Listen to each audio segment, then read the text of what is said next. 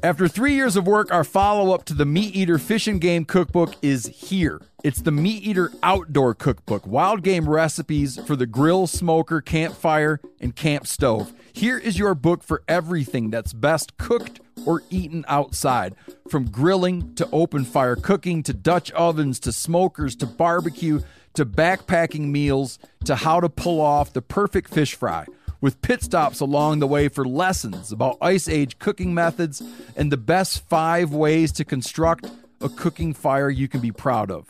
And of course, we're focusing on wild game and fish here with over 100 recipes, including stuffed venison burgers 3 ways, wild duck with ahi verde sauce, a jerky made with cola, a gin and tonic made with fire-charred lemons, and grilled frog legs made with a sticky sweet sauce.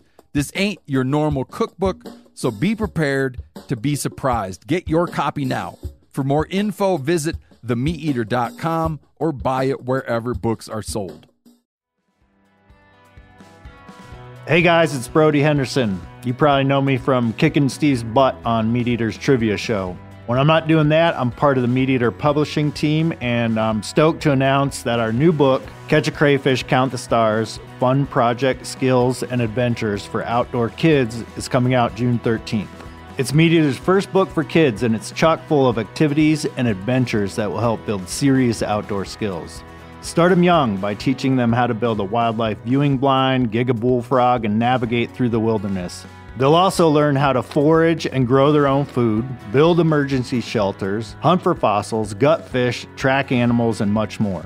To celebrate the release of the book, Steve will be heading out on a little book tour from June 16th to June 25th, and he'll be signing copies of the books at Scheels stores in Billings, Montana, Minneapolis, Minnesota, Omaha, Nebraska, Kansas City, Missouri, Dallas, Texas, Colorado Springs, Colorado, Johnstown, Colorado, and Sandy, Utah.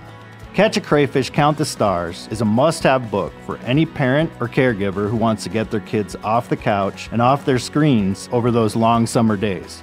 It also includes activities for all different kinds of weather that'll keep them busy throughout the year. Visit themeateater.com for tickets, and we'll see you at Scheels.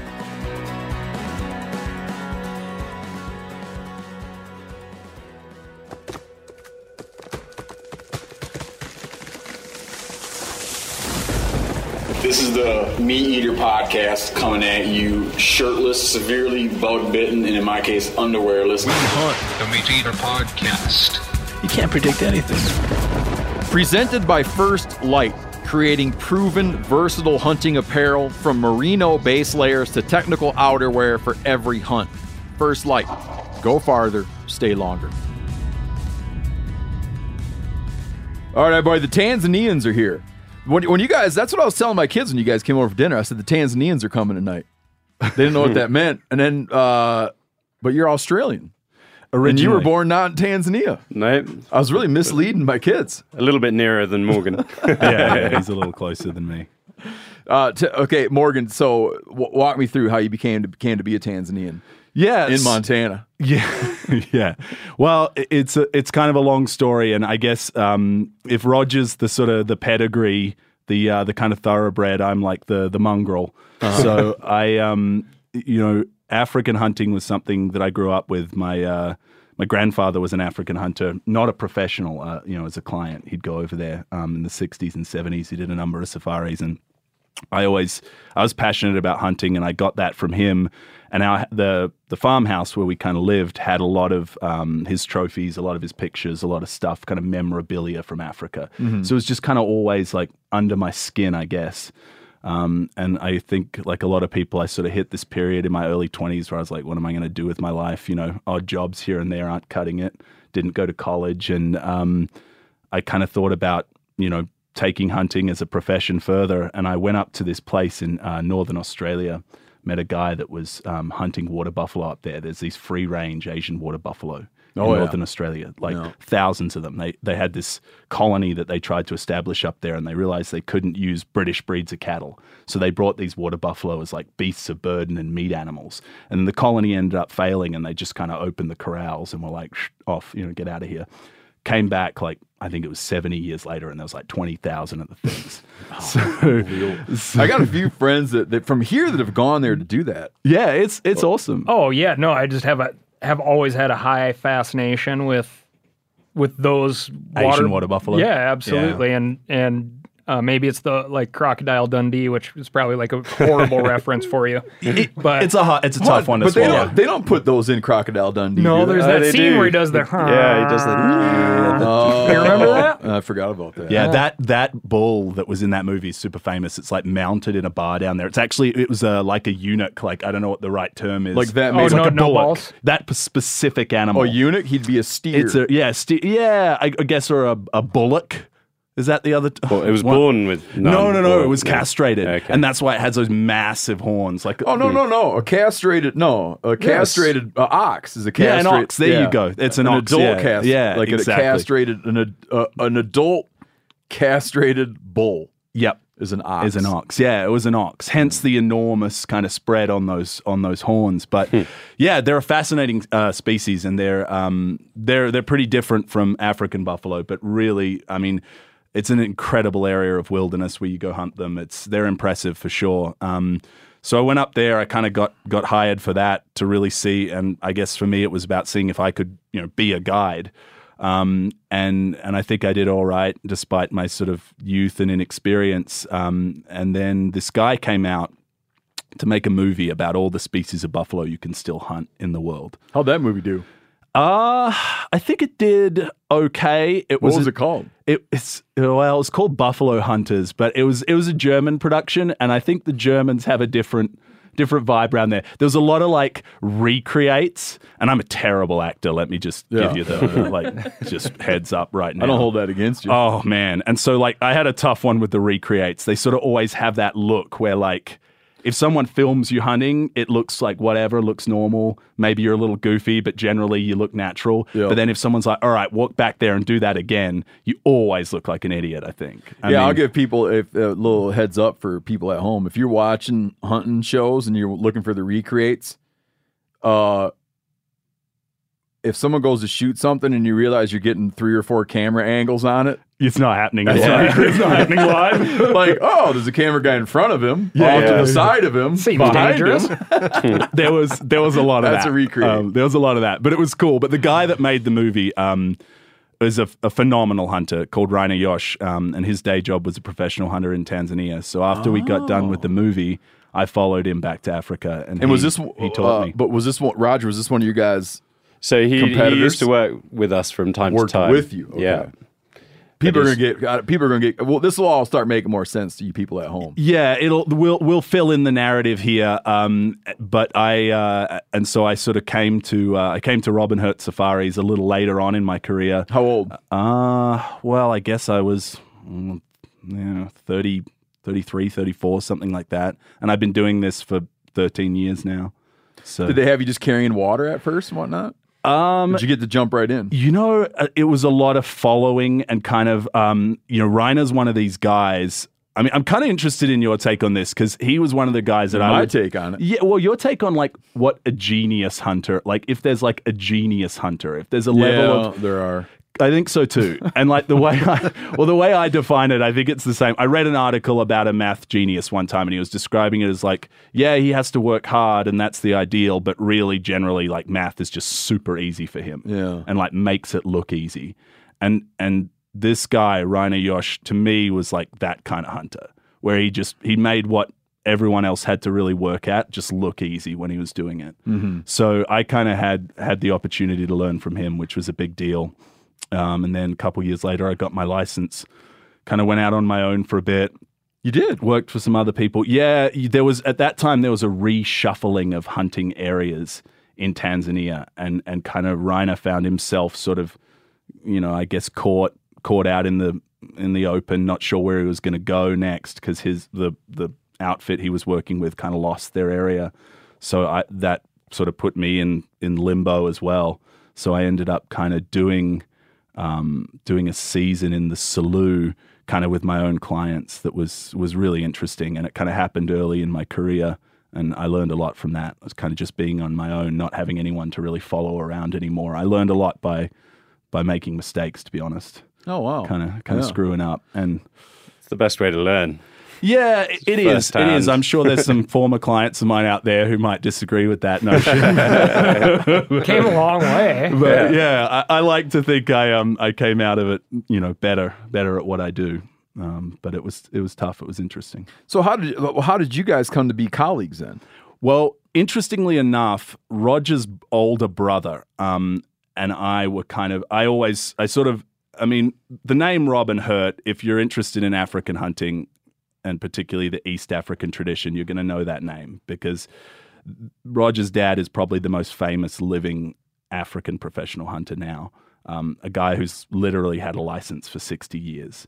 And came up in the golden age, really, the second golden age, I like to call it, kind of the resurgence of African hunting after the Second World War. Was Teddy Roosevelt the first golden age? Roosevelt was the first golden age, in my view. Well, you could And argue then Hemingway was the second golden age? Yeah, you could kind of argue that like the guys that kind of really explored Africa in the kind of black powder era were sort of, what they saw. Even Livingston and those sort of days. those guys. Like incredible. Dr. Livingston, I presume. Yeah. Exactly, that whole vibe. So those guys really explored a totally untamed continent. And Roger and I always have this kind of back and forward dialogue about if When we could was go the best back in time? time, like Yeah. what era. And I always say that era, and Roger's like, you would have died of malaria. Forget it. Like, you would have died of some tropical disease I 5 think- minutes into your trip. I think my dad basically started in the prime of African hunting, basically, where it wasn't dangerous, but it was still, dangerous from a medical point of view. You weren't going to die of yellow fever or, all the other diseases, but the hunting was just phenomenal. The wilderness was pristine.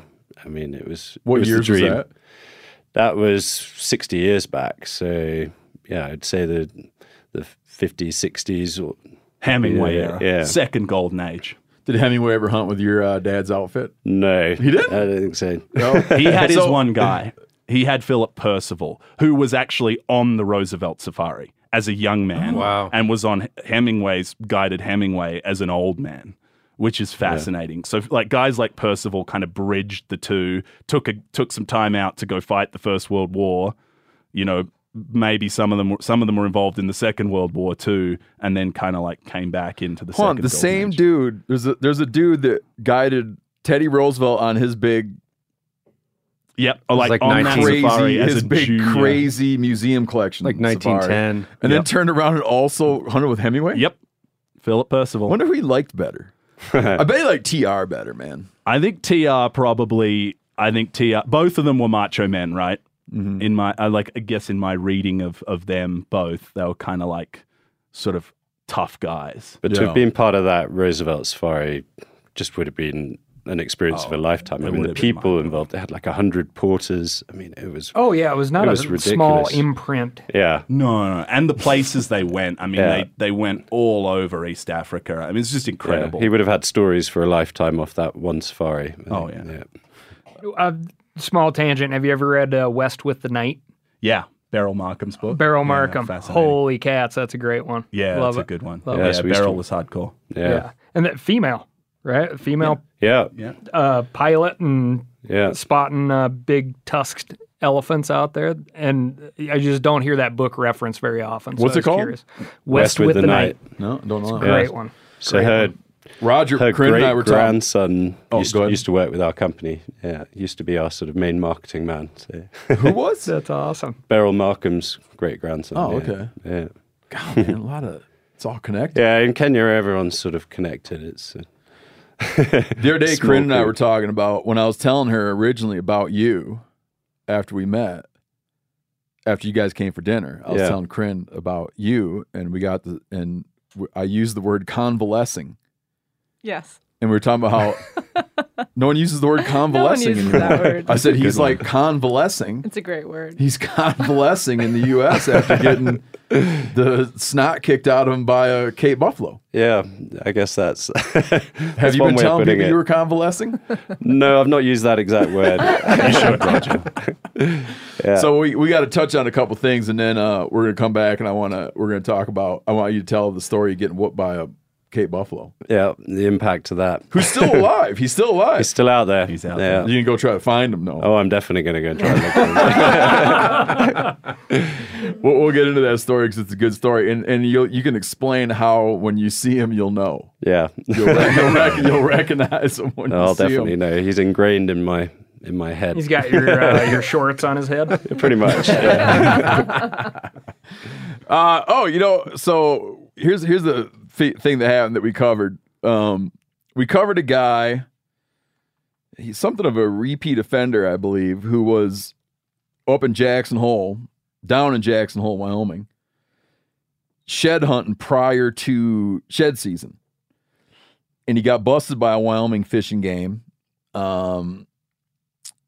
He had been going out and like pre-hunting. Wasn't that right? Mm-hmm. Yeah, out of season. He was pre-hunting and making during the little winter. stash piles. And then he'd make a little cache, and then when season opened, you could just go in and pick up your cache. But he was also in the field hacking chew toys. So he was cutting elk antlers into chew toys out in the field, probably for easier transport. Because you imagine like you take a big ass backpack. I mean, once you whack them up, dude, you could have Well, just think think of how many more antlers you Yep. carry. This is like an old guide joke, but it is repeated in many circles. You know, if you want me to make that load easier on you, we just cut those antlers off. Right? It's like we just lop off a couple of these points and it'll pack a lot easier. So this someone wrote in. They're like, "Hey, I wanted to let you know about what happened with the antlers that were confiscated." Wyoming Fish and Game went out and just strewed them. Is that a word? Strewed?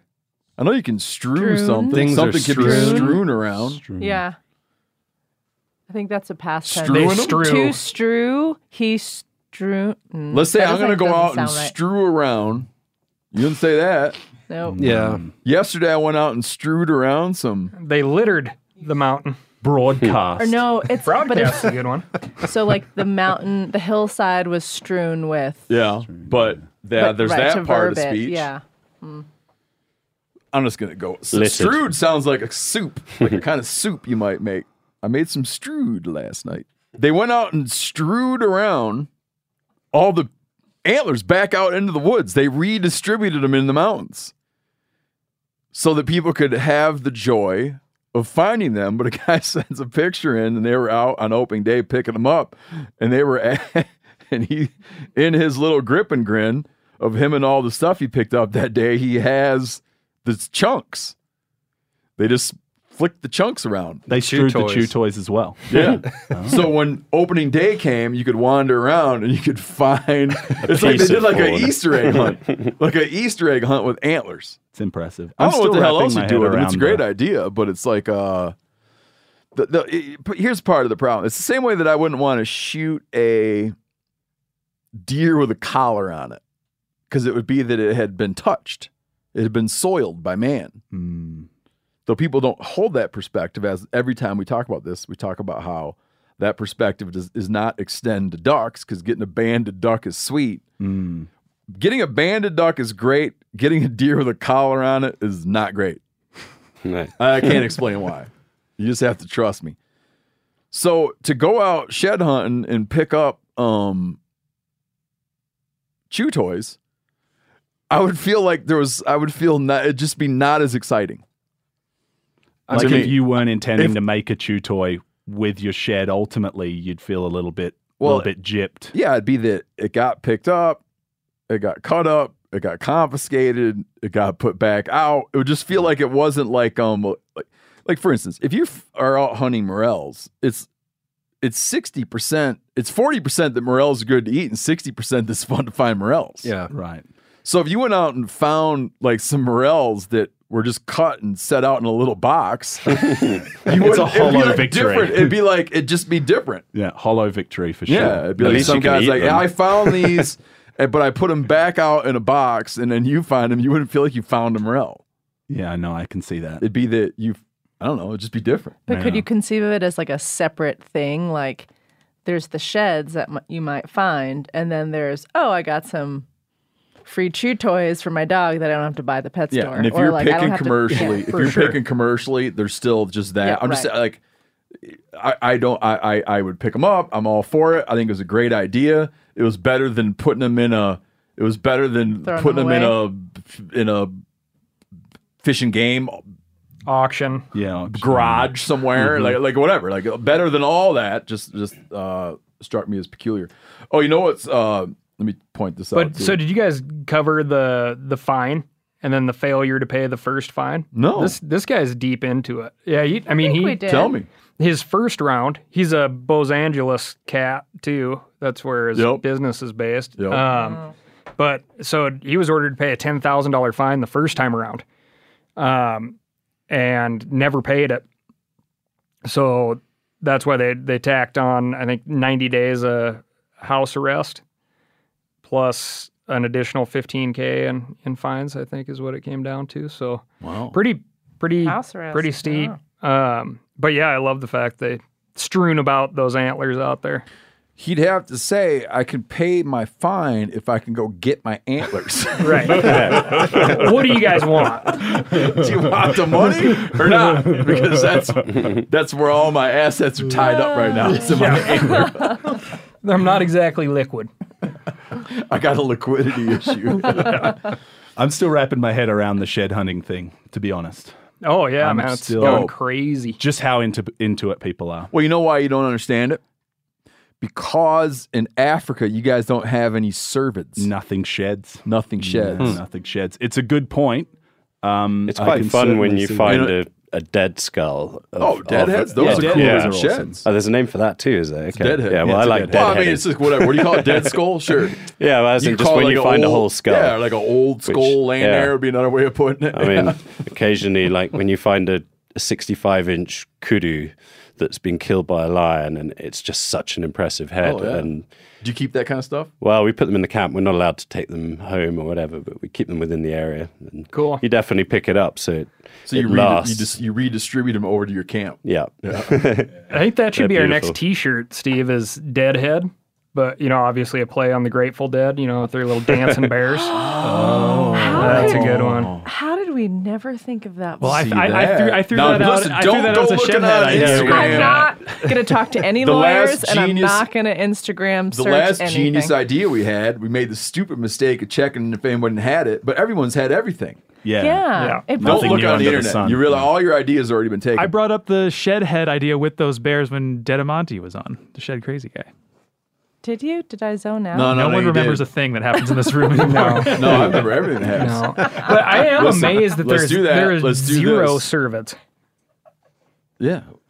God, that's Yeah, I don't North know of why the that Sahara, shocked me. there's one.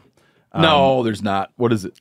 Barbary. Barbary stag. sheep. No, Barbary. They have a red stag. Oh, really? They've got Where? North Africa. From there? Yeah, I'm gonna say that there was some kind of land bridge with Europe at some point. Type or that for- up, Callahan. I Yeah. don't believe that for a Yeah, second. let's look into it. Barbary stag. On a recent episode, I went on. I was real fired up about Gordon Lightfoot's death. A guy sent us this great picture taken in July 1961. Native to North Africa, Steve. There we go. I meant the other part. Algeria to Tunisia and Morocco. Yeah. That's where my ancestors are from. 2% of them. That's why you have that big flag and tattoo and stuff.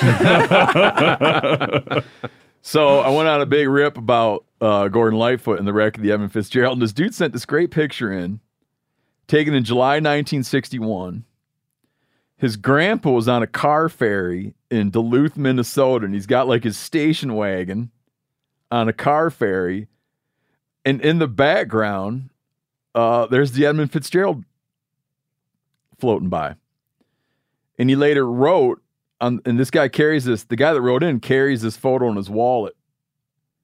He later wrote, built June 8, 1958, or christened June 8, 1958, sunk November 10, 75, brought up Gordon Lightfoot, sink of the Edmund Fitzgerald.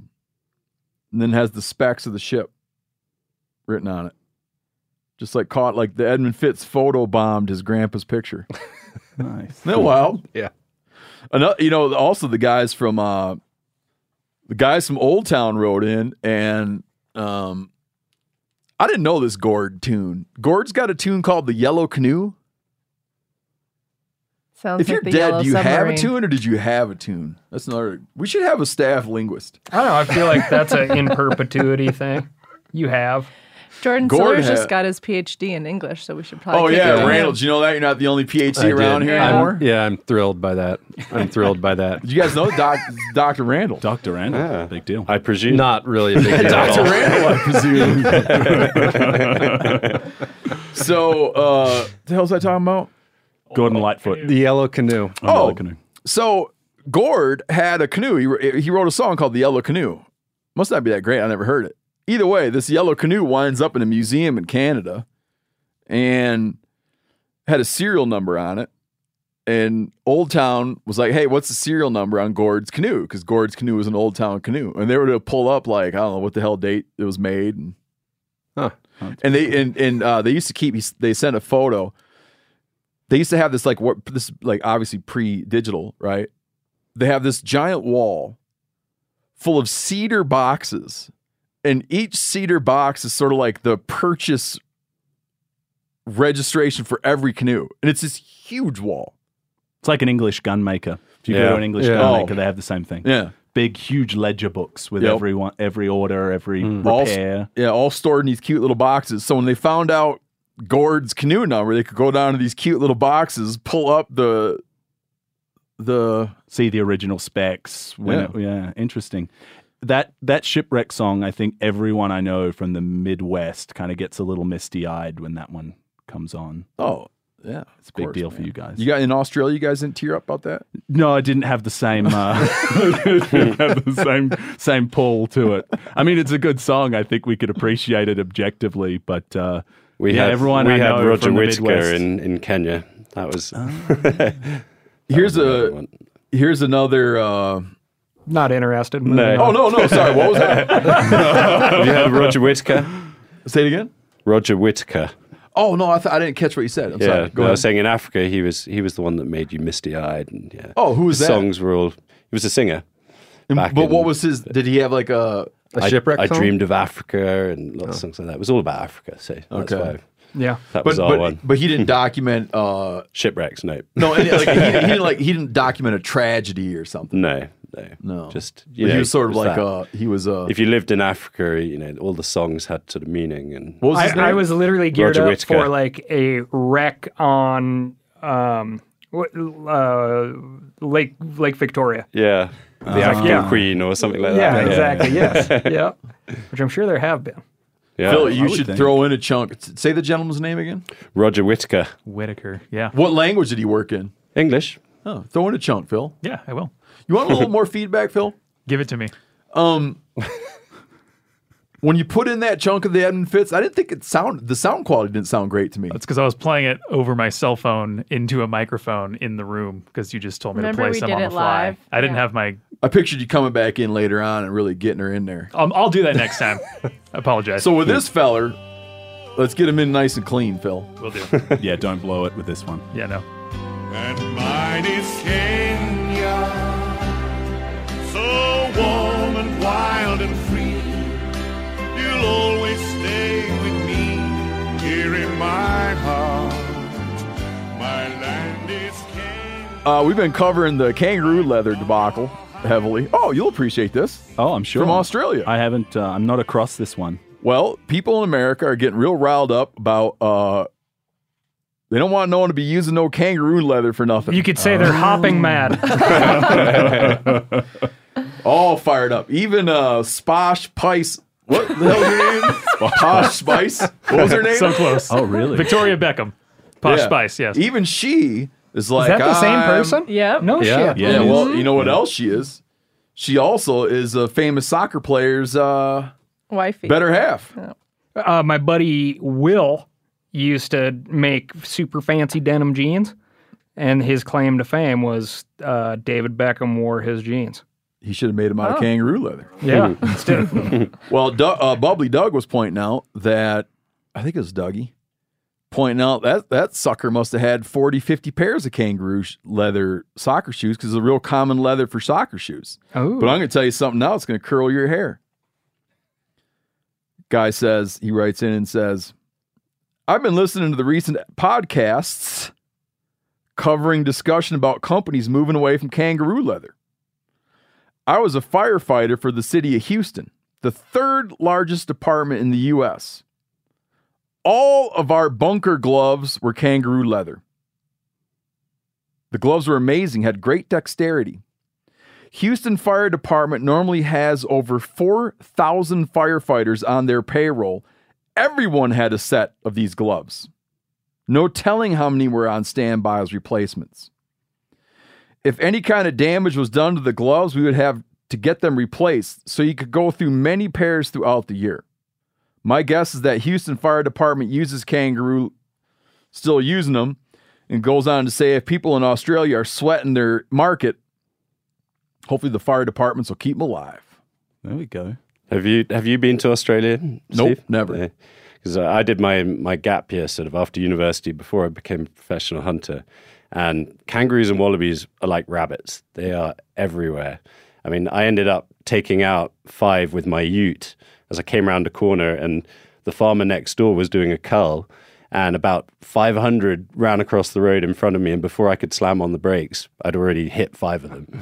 What does that have to look like? 500 kangaroos? It was insane. There was like this hedge, and they all came diving over the hedge, and me and my friend literally didn't have any time to react. And then the worst is I had to keep reversing over to finish the job. Oh, really? That doesn't make you feel tire good. iron or something? No, it was a farm truck, and it just didn't have anything in it. And, Oh, no. and a ute's not like an American truck. It's like a pretty small truck in comparison. Wow. Well, another thing we talked about, I don't want to re-talk about it, but the fact that they're calling kangaroos no matter what. Yeah. Whether they must be. whether someone's using it or not. For sure. Yeah. It's They're either they're they either go into a ditch or they get used as usable product. Yeah. Big time. You not buying the leather isn't doing not any, stopping saving anything. isn't having any impact on And it. everybody dumb. I talked to says the protein, the meat, is inexpensive and quite tasty. It's good. It's good. So- It's a hard sell for people in Australia. It's like very seldom eaten there. They mostly export it. Either it goes into pet meat or it's exported. Like you'll occasionally see it in some sort of high-end restaurant or something, but people in general there, people in general there have a real issue with eating Like, do they kangaroos. think of it like eating a dog in America or eating a rat in America? It's hard to Better than both. You I get think it in it's- a restaurant. I think it's not quite rat level of revulsion or dog level of revulsion, but it's like Well, no, I would just- say it's dog. From a U.S. sensibility, these are two very different reasons not to Yeah. eat something. Like, Gotcha. it's my To eat a pet. dog It's would be cute. like you love you're them. eating children, right, and a rat is because it's disgusting. and a rat vermin. is just Yeah. gross. I think it's neither. I think it's because people just don't think it's going to be good, and they're kind of like, they hop around, whatever. I'm not entirely sure because I never had this issue with it, and I don't think I've ever really tried to unpack it with someone. But I know that like it's hugely unpopular and not commercially successful, the meat at all in Australia itself. A bison You think burger's it's like I know better. they like a exported to status Russia thing? for a while. It they was did? relatively popular in Russia. I guess it's relatively popular in Europe. But people have this big issue with it. And of course, they're one of these species that's just benefited so much from agriculture and like land clearing. So their numbers are just way above what they would have been, back in the day, like pre-settlement. We covered a guy. Remember that hot lunch guy? Which hot lunch guy? There was a guy that had a hot lunch program and he got fired because he Yes, I remember that. Yeah, He was in the buying news, yes, kangaroo burger. yeah. But, Oh, really? Yeah, at a school. But did he At a did he end school. up getting his job back in the end? I don't remember. Yeah, they let him go. Something They like found that, out yeah. he'd been buying kangaroo burger for the hot lunch Yeah. program. They canned him. But I think he might have got his job back, man. I bet Phil could figure that Is out. there- Was he buying it and selling it as beef, or was he just I sort think of he- not I don't commenting remember. either Maybe way? Maybe he buying just and didn't selling it as divulge. hamburgers. Yeah, Yeah, right, just burger. right. Like, whatever, it's burger. Burger's burger. I mean, they're good to eat. There's no doubt about Is it. there a stigma around it? Like that's a guy who eats kangaroo meat? No, I wouldn't say it's that that extreme. I think people just sort of like, you walk into the butcher's shop, the meat counter's there, there's beef, there's lamb, there's pork, there's kangaroo. Everyone would be like, I'm not getting kangaroo. Gotcha. If it's at restaurants, though, is it at like high-end restaurants? It will be. See, that's also It's interesting. kind of a tourist because, attraction. Oh, I see. Well, I see. and I think people are more, there's more of a push towards it from a like sustainability standpoint, in the sense that, you know, these things, as you said at the point you made, they're getting cold whether you like it or not.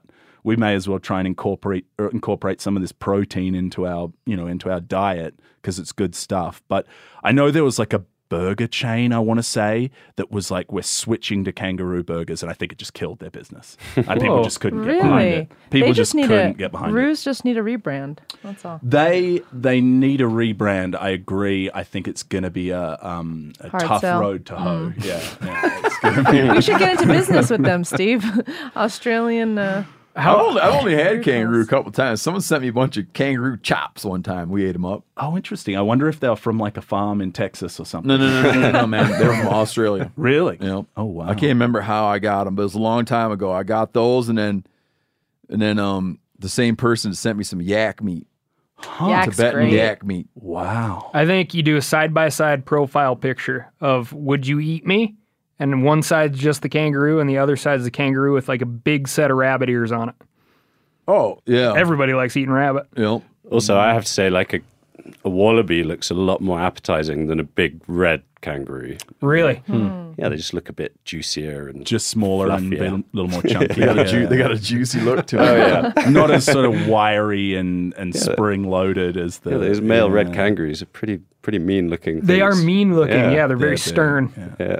I didn't find anything about the cook getting his job back because it got so bad that the superintendent of the school district even resigned. Oh, man. What? Yeah. As I said, people are funny about it. Like, Boy, in a they way, are. yeah. These people wouldn't know a kangaroo if it kicked them. and here, no, you would. You know what they look Yeah, like. maybe. Yeah. One last thing. So we, man, it was maybe a year ago.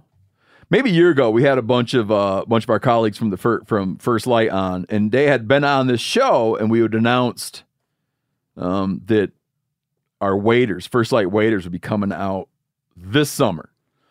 So there's a long, 2-year test process. We've had people running around hunting ducks, and I've been trapping beavers in the waiters. 10, 14 states or something. We've been testing the waiters. And just a heads up that they got to be perfect, and we're not ready yet. 2 years, 10 states, they're not ready yet. So I know a lot of people keep reaching out about getting the new First Light Forge waiters. I have a pair. They're phenomenal. They're worth the wait. But in terms of getting like the numbers out there for launch, we're not there yet. So stay tuned on waiters. Which I think is exactly what you want to hear from a company. Yeah, because we could be saying they're not ready, but order now. And by the way, they're like expensive. they are ready. Yeah. Anybody who's had a rough go with an expensive pair of waders is just, you can't even look at them the same way. We're aiming for the top of the heap here, the best of the best, and we're putting the screws to them. So stay tuned. It'll happen. Stay tuned.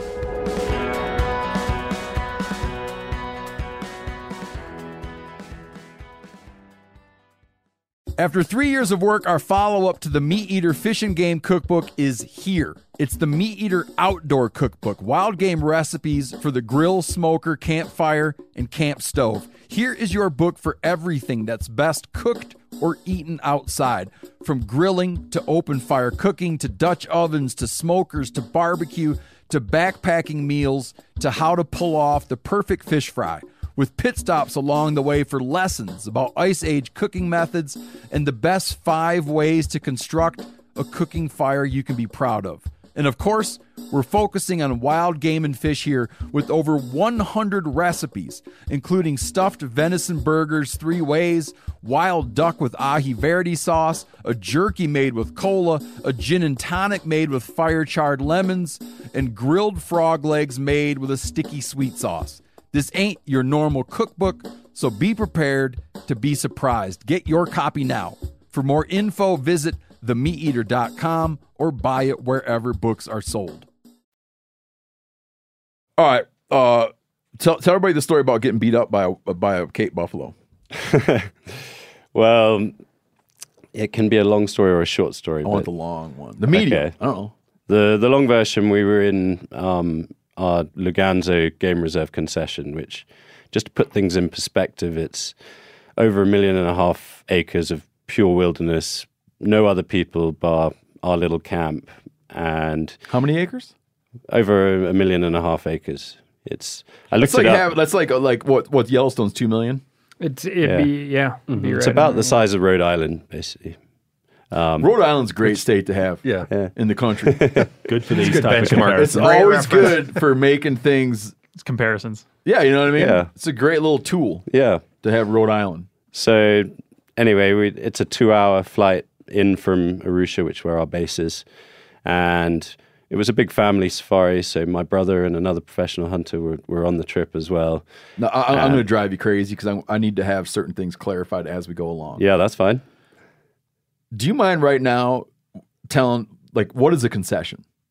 So how it works in Tanzania is you lease the areas from the government, which gives you the tourism and hunting rights for that area of land. There's no private ownership in Tanzania, and Southern Africa is very different in that the landowner owns the wildlife and everything. We just lease the right to take people there. Okay. And so it's undeveloped. Yeah, it's set aside for wildlife, and the habitat's protected, but there's huge pressures on it. So it involves a huge amount of anti-poaching and community sort of liaison work to get them on side and to look after the wildlife. This 1 million acre chunk, how many residents are in that 1 million acres? 0. No one. Just no residents. Our hunting camp. But all around the edge, there are villages where they're farming and they have their land set aside. And those villagers around the edge, they utilize that? They're technically not allowed into the area. They're not supposed to hunt in that concession. No, they're not allowed to do anything. They shouldn't be cutting trees, farming, grazing their cattle. It's just set aside. It's a game reserve. So when you say protected shouldn't for be, wildlife. I'm assuming that does go on. So this is the problem in Africa that, people are desperate to survive and the population is growing so rapidly, there's not enough space for everyone. Mm-hmm. So, they see this huge piece of land, and if they're not benefiting from it in some way, then of course, if they can catch an animal and feed their family, then they're going to try. And so a big part of our job is trying to make the communities benefit from us being there. My dad was a sort of instigator in the community benefit scheme where, the local villages would benefit from the game that we hunt. And so we've, over the last 15 years, I think we've spent over $3 million on developing schools, boreholes, health dispensaries, you name it, whatever the communities needed. And that was all generated through our community benefits of hunting. Yeah. Oh, wow. Yeah. Okay, so that's a concession. Yeah. So you're in that concession. So we're in the Luganzo Game Reserve, and because it's a big family group, some people are arriving earlier or later, and I'd been hunting with the mother, and the daughter was just arriving halfway through the trip, and she's 23, her first African hunting experience, and the mother was like, well, why don't you just go out with her on a one-on-one today and let her just, enjoy the experience, and I'll have a rest day in camp. And so she arrives, and we set off early in the morning, and, I want to get her a feel of hunting in Africa. And so we're not going for anything dangerous. We're going to go out and look for one of the more common plains game animals, like a waterbuck or a topee.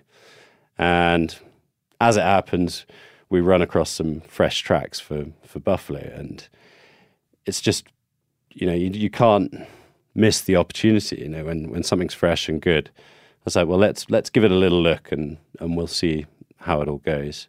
And as it happened, these buffalo took us right up into the mountains, over a plateau, down the other side, and we spent like 5 or 6 hours tracking them, by which point she's now beginning to suffer from heat stroke, and we hadn't taken any lunch with us. Luckily, we'd had a couple of bottles of water, and I had some M&Ms, which I gave her, some chocolate M&Ms, which was enough to basically walk back to the nearest point we could get the car. So basically after 6 hours, we've had no luck. And Following a single track. Following, it was a group of 4 or 5 buffalo, yeah. And anyway, the wind just kept swirling and working in their favor, and it wasn't going to happen. So I was like, well, we don't want to push it anyway. So we head back to the car and we have our picnic lunch and a bit of a break. And I'm like, well, why don't we just go along the edge of the lakeshore this evening? And, you know, if we happen to see a waterbuck or something, then we'll try our luck. But otherwise, we'll just amble back to camp, because she'd basically, you know, had enough from the day. And we're driving along the lakeshore at about 5:30 in the evening, and suddenly this beautiful old bull waterbuck runs across the road in front of us, and I can see straight away it's a perfect old bull.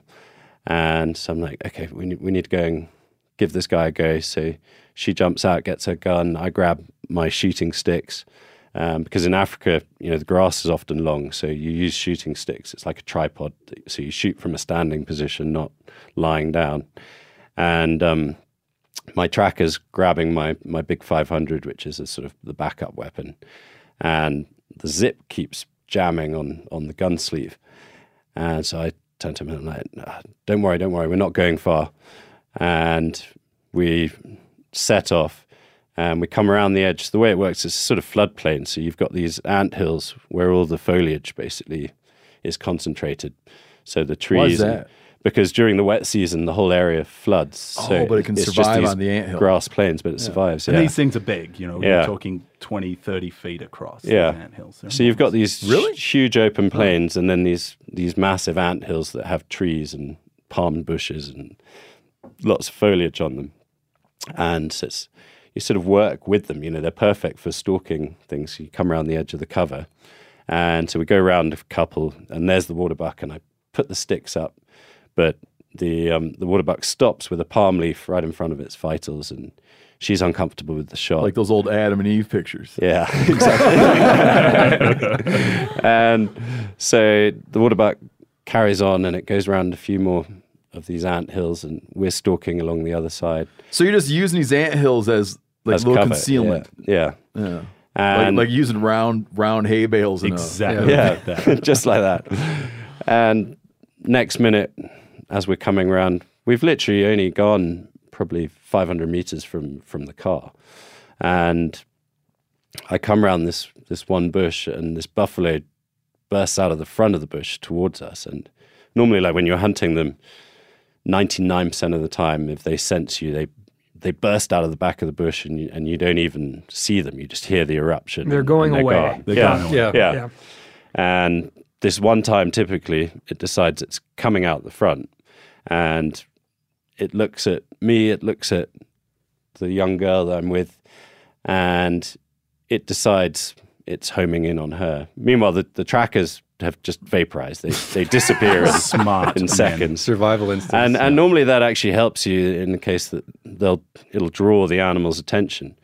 But in this case, it didn't. It had just fixated on my client, and everything sort of slowed down, and I could tell, you know, she was going to get annihilated, because she was just standing upright in the open, and she'd later told me she didn't actually know it was a buffalo. She thought it was the waterbuck that we were hunting. So she was just confused in the moment. Yeah. And I sort of evaluated everything. I saw it was really old, and it didn't have it had broken both its horns off. It was so old. So it just had this big mound of a boss in the middle, but no nasty hooks. Just a battering ram. Yeah. So in my head, in that split second, I kind of thought, well, I can throw my shooting sticks at it and draw its attention. I didn't think it would slow it down. I just thought it would draw it towards me.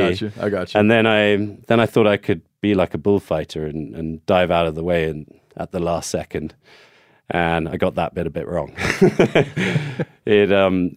I threw my sticks and hit it straight in the face. How close was it when you hucked your sticks at it? So it burst out of the bush literally about 15 yards in front of us, and it was about 8 yards when I chucked my sticks. And what do they weigh? A buffalo, about 1,500 pounds, maybe 1,700 for a big old bull. Like How that. high are they at the shoulder? The shoulder, probably, I don't know, sort of five and a half So foot. somewhere they're in that considerably bigger than like a big Yukon moose. Bigger.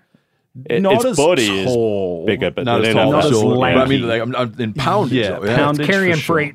Yeah. Yeah. for sure. It's more of a bull terrier shape than a Doberman, if you know what I mean. It's Lower to the short ground. and solid. Like, yeah. Yeah, and the mass goes all the way to the hips, Yeah, right? Or all the way like- to the ankles. Yeah, I mean, yeah, you they're- lose a they're lot of just that. tough. Yeah. So, yeah, it comes at me, and I literally just bend my knees to start the dive, and I realize there's no way I'm even going to project. Like you couldn't before even it's on me. you couldn't even get a jump going. No, I didn't even start jumping. And I used to play a lot of rugby. God, man. So my instinct was I kind of knew it was going to get me in the ribs. So I dipped my But shoulder. when you and I- hooked your sticks at it, was it still standing or was it already coming? No, it was running. It was running. It was- I see. Yeah. So he was already on his way. He was already, he'd homed in and he was, And how far apart are you and your client? she's about a meter sort of to one side from me. So he Yeah. comes out, he's coming hard. Yeah. And you throw, as he's running at you, you fling your stuff at him. Yeah, I But he's throw the already got his sticks. velocity. And Yeah, really yeah. make a great shot, too. Yeah, with, I mean, with your I sticks, yeah. was pretty surprised when I hit it in the face. Yeah. Imagine what he could have Anyway. done with a rifle. You're like, step one of the plan? Anyway, yeah, it worked, and he came straight at me, and I dipped my shoulder, thinking I'll just take the impact on my shoulder, and I didn't realize it was going to be like being hit by a freight train, basically, and the impact threw me about 20 yards, no joke, and Man. I took most of it on my shoulder, but then the secondary impact hit my head, and I sort of blacked out. So I woke up on the ground, and everything was sort of blurry and spinning around, and I was trying to stand up, but I couldn't use my one arm. And at the same time, all I could think about was, is my client okay? So I'm sort of shouting, are you okay? Trying to locate her. And luckily, one of my trackers ran back and grabbed me and sort of helped me stand up. And then I saw her, and she was absolutely fine. And got told the rest of the story was basically after it had flung me 20 yards, it then decided it hadn't had enough and came after me again and was just pounding me on the ground. Oh, while you were blacked out. Yeah. And yeah, so my butt was Prison rules. completely black, Yeah. but I don't And he was remember doing any it with of his that. hoof or still just using No, his with head? the boss. They always use their head for everything, yeah. And when it did this, my client, the young girl, basically realized this was a buffalo, not a waterbuck. And we'd had the discussion earlier that morning what to do if we came across a buffalo in a bad situation. And I sort of said, either get behind a bush if there's one nearby or lie flat on the ground. And so there was one bush right there, and she ran the sort of 5 steps to get behind the bush, and it was enough to attract the buffalo's attention off me onto her, and it tried to then get her, smashed the one bush, and then ran off, never to be seen again. Well, almost never to be seen again. It actually ran into our anti-poaching team, like who was setting up camp for the night, and so that caused a bit of mayhem there as well as it ran through Oh, camp. you still And- pissed off. yeah. And then he was out of there, and the anti-poaching team said that they noticed it had a bit of a limp, and I think it had a run-in with a lion or possibly a poacher at some point, and one of its legs wasn't quite right. You didn't claim that? You said, well, I used to play rugby. Yeah. I gave him a pretty good shot. No, yeah. But it did explain slightly why it behaved the way Sure. it did, Yeah. and why it was in a place you normally wouldn't expect to find a buffalo. So it caught us off guard.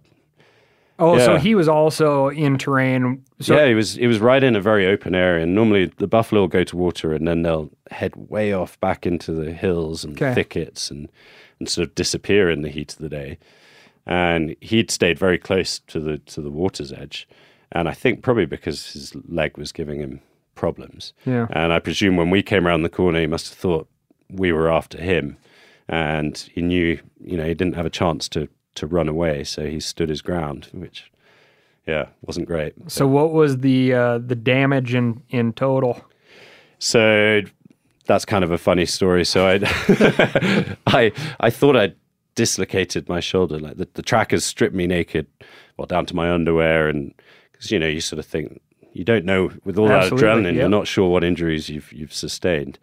And they realized that basically I looked fine on the surface, apart from I had this rhino horn sticking out of my shoulder, and I couldn't really figure it. I could still use my arm a little bit, but it was painful and couldn't. And that lift it rhino above my horn head. sticking out of your shoulder was what? It was my collarbone. Okay. But I thought it was just dislocated, and I thought I might be able to pop it all back into place. So by now it's about 6:15 in the evening, and as I was explaining earlier, it's basically 2 hours flying back to Arusha, and we were about 2 hours from the airstrip. So the whole process was going to take 4 hours, and we only had half an hour of daylight. And we're all members of this thing called Flying Doctors, where if you have an incident, a plane will fly in with a doctor and, basically rescue you and take you back to hospital. But I kind of knew it was too late to call them. So I thought the best plan, just get back to the camp. And so I gave her a couple of beers because I knew the shock was only going to help for a little while. And I wanted to keep her sort of calm. And I decided to drive back to camp as a kind of distraction. And also I thought the more I used my shoulder, the less it would stiffen up. So we drove 45 minutes back to our camp, arrived, just after dark, and everyone else had just arrived as well. And so they straight away my brother lectured me on why didn't I have my rifle, which is literally the number one rule is you never leave the car without your rifle. And the one time I broke it, this happened. Do you think you would have gotten a shot off if you'd had it? Yeah, definitely. I mean, I had enough time to hit it in the head with a stick, so I think I could have shot it. But anyway, hindsight is a lovely thing. But so anyway, we get back and they feed me some painkillers and I have a shower, and it's now beginning to stiffen up a little bit. So we decided to try and YouTube how to relocate your shoulder. So I'm now lying on the dining room table, lifting my arm above my head. No doubt watching those ads. Everyone knows fat burns carbs. Fat burns carbs, right? Wrong. And Bananas do. And I'm hoping it's going to just pop back in. And nothing happens. So eventually the father's like, well, actually, we should call my brother-in-law, who's an orthopedic surgeon. And, that's a handy brother-in-law. Yeah. So he's like, is he on YouTube? No. Luckily we got Wi-Fi in camp. So we have this sort of satellite Wi-Fi. So we FaceTime him, and it's like 4 a.m. in the States. And amazingly, he answers, and he realizes straight away it must be quite serious. And so there's been a bit of an incident, but we really want you just to diagnose this problem. So I show him my injury, and I say, look, when I bend down like this, it sticks up like a rhino horn. And I thought it was dislocated. And he's like, no, you've separated your AC joint, and there's no fixing that. You need surgery. And so we give up on the YouTube, and at least you didn't type that into YouTube, right? No. You're like secondary opinion. Yeah. And he was like, yeah, there's 3 or 4 grades, and you've basically done the worst, so there's no hope. And so I go to sleep, and we wake up in the morning, and I'm pretty stiff, because also my sternum, everything's been basically just smashed. And so every time someone makes me laugh, I'm literally dying with pain. And anyway, I wake up, and I was actually leaving the trip in 3 days anyway. So we're sort of debating whether to call the Flying Doctors or if I just wait it out. And I was flying back to England from Tanzania, and I actually thought it's easier to just stay in camp. And there was no blood in my urine because the thing I was more worried about was internal injuries. So, I mean, my wife literally killed me when she eventually found out about all this. Mm-hmm. But I made the decision to stay and do the last 3 days of the trip. Oh, give me a break. And yeah, we actually had a pretty successful time. Managed to hunt a Sitatunga and a crocodile. Oh, really? With one arm. I sort of figured how to hold on to my shirt so I wouldn't move my arm around, because it basically wasn't too painful as long as I didn't move it. So did you switch up rifles at that point so you could operate something with one arm? No. Because you just got the lecture. Yeah. You can't. Well, so I could, with pain, I could use my rifle.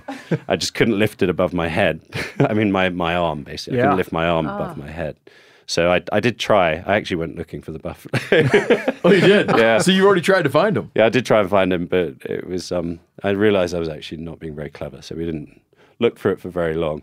Oh, you ever see The Life Aquatic? No, I haven't. Well, it's these guys that set out to. What do they want to kill? Tiger shark. Jaguar shark. Oh yeah, Jaguar no, Jaguar shark kills It's a his lovely partner, movie. and it's a whole movie about him trying to find this exact jaguar shark and kill it. So it's a comedy, but yeah, that's like you. You're like so. The you're father like put Steve a Zissou. bounty on the buffalo. He basically Who did? the father of the girl that was with me. Oh really? And he was like, yeah, any of your other clients coming through after we leave, he's like, I'll pay the game fee. Just, we need to to exact a little bit of revenge. Wow. I followed the tracks for a little bit. A month or so later, couldn't get on him. So he was still alive? Oh, he was out there, yeah. Well, did he have a bad limp? The trackers said they could see from the tracks that there was something going on with one of his legs, yeah. And they were certain it was him. I mean, they knew that was that buffalo for sure. Huh. So we went for it for a little while, but it just kind of it wasn't viable. We Did he weren't start any closer. getting out of like his convalescent zone? He was in within the a normal mile. zones? He was within a mile of where he hit Roger, and he was sort of doing the same thing. He was hanging out by those sort of vegetation islands, but he did when we followed him, he had gone kind of into the woodland and headed towards some thickets and some kind of higher country with swirling wind, and yeah, we just couldn't get on him. So I think he was sort of reverting back. Maybe he was doing a little better. Yeah, maybe it lifted his morale. I'm hoping to he's get one in. Yeah, some confidence. I'm hoping he's still got there. Yeah. So you had your surgery in the U.S. In the UK. Oh, you had your surgery in the UK, Yeah. and then came here to chill out. Yeah, so we always come over in January anyway, and for the hunting conventions. Oh, I got you. And I kind of figured, it would be a good time to do something different and have a bit of time out from Africa, and brought my family over, and I've been living the Montana dream, which has been incredible. And when do you got to go back? In about 5 days. Yeah. You'll go back to Tanzania. Yeah. And do your summer hunting season. Yeah. So it's all about to kick off. Yeah. Yeah. I want you guys to talk about trackers. You talk about trackers a lot. And what I thought was interesting when you guys came for dinner is you discuss trackers as like you acquiesce to their judgment. Definitely. Yeah. Definitely. In my view, the trackers sometimes aren't spoken about with the kind of reverence that they deserve. And I would say, for me, as someone that wasn't born into a professional hunting family or born on the African continent, the greatest privilege of doing what I do and being part of this industry is working with those trackers. And the way I see my job is our industry kind of has this sort of trifecta. And there's obviously the foreign client that makes everything we do possible. That's the revenue source. And then there's the trackers, and then there's the professional hunter. And I see the role of the professional hunter as kind of the glue that binds those two other halves, the tracking team and the foreign client, and kind of brings that unit together to be a successful hunting team. But what they do and the way that they allow us to be able to hunt, it's so funny because, oftentimes professional hunting, has its roots in kind of the early, the guys we talked about before, the sort of Philip Percivals, the FC Salus of the world that kind of opened up a lot of this country. And they were obviously from the European hunting tradition. And a lot of that's carried over. We look for old bulls. We hunt males of the species exclusively, which, the sort of trophy hunting aspect, if you want to call it that, comes from that European tradition. But we hunt in an African way. The tradition that European hunters or American hunters in many cases have come from, and I know there's some tracking in the Northwoods and that sort of stuff, is either sitting in a stand or spot and stalk. Yep. We hunt the African way, which is following animals' tracks, and I can't do it. I've been in this industry for a good long while, and watched what they do with just keen interest, but oftentimes just amazement at how they're able to sort out tracks that have mingled with other animals. You know, you're following a single buffalo and it mingles with a herd for a while, then separates off again. They can sort that out. They can sort keep out on that one animal. Yeah, keep on that one animal. And it's not just buffalo. They can do it for almost any species. What allows them... how? Why? Phenomenal. So a great tracker is both born and made, in my opinion. Mm-hmm. They have exceptional eyesight. I mean, just phenomenal ability to see things up close and in the distance. Their eyesight it's borderline superhuman, and they have a great tracker, has a feel for what the animals are going to do, and also for the terrain that they inhabit and how the animals will use that terrain.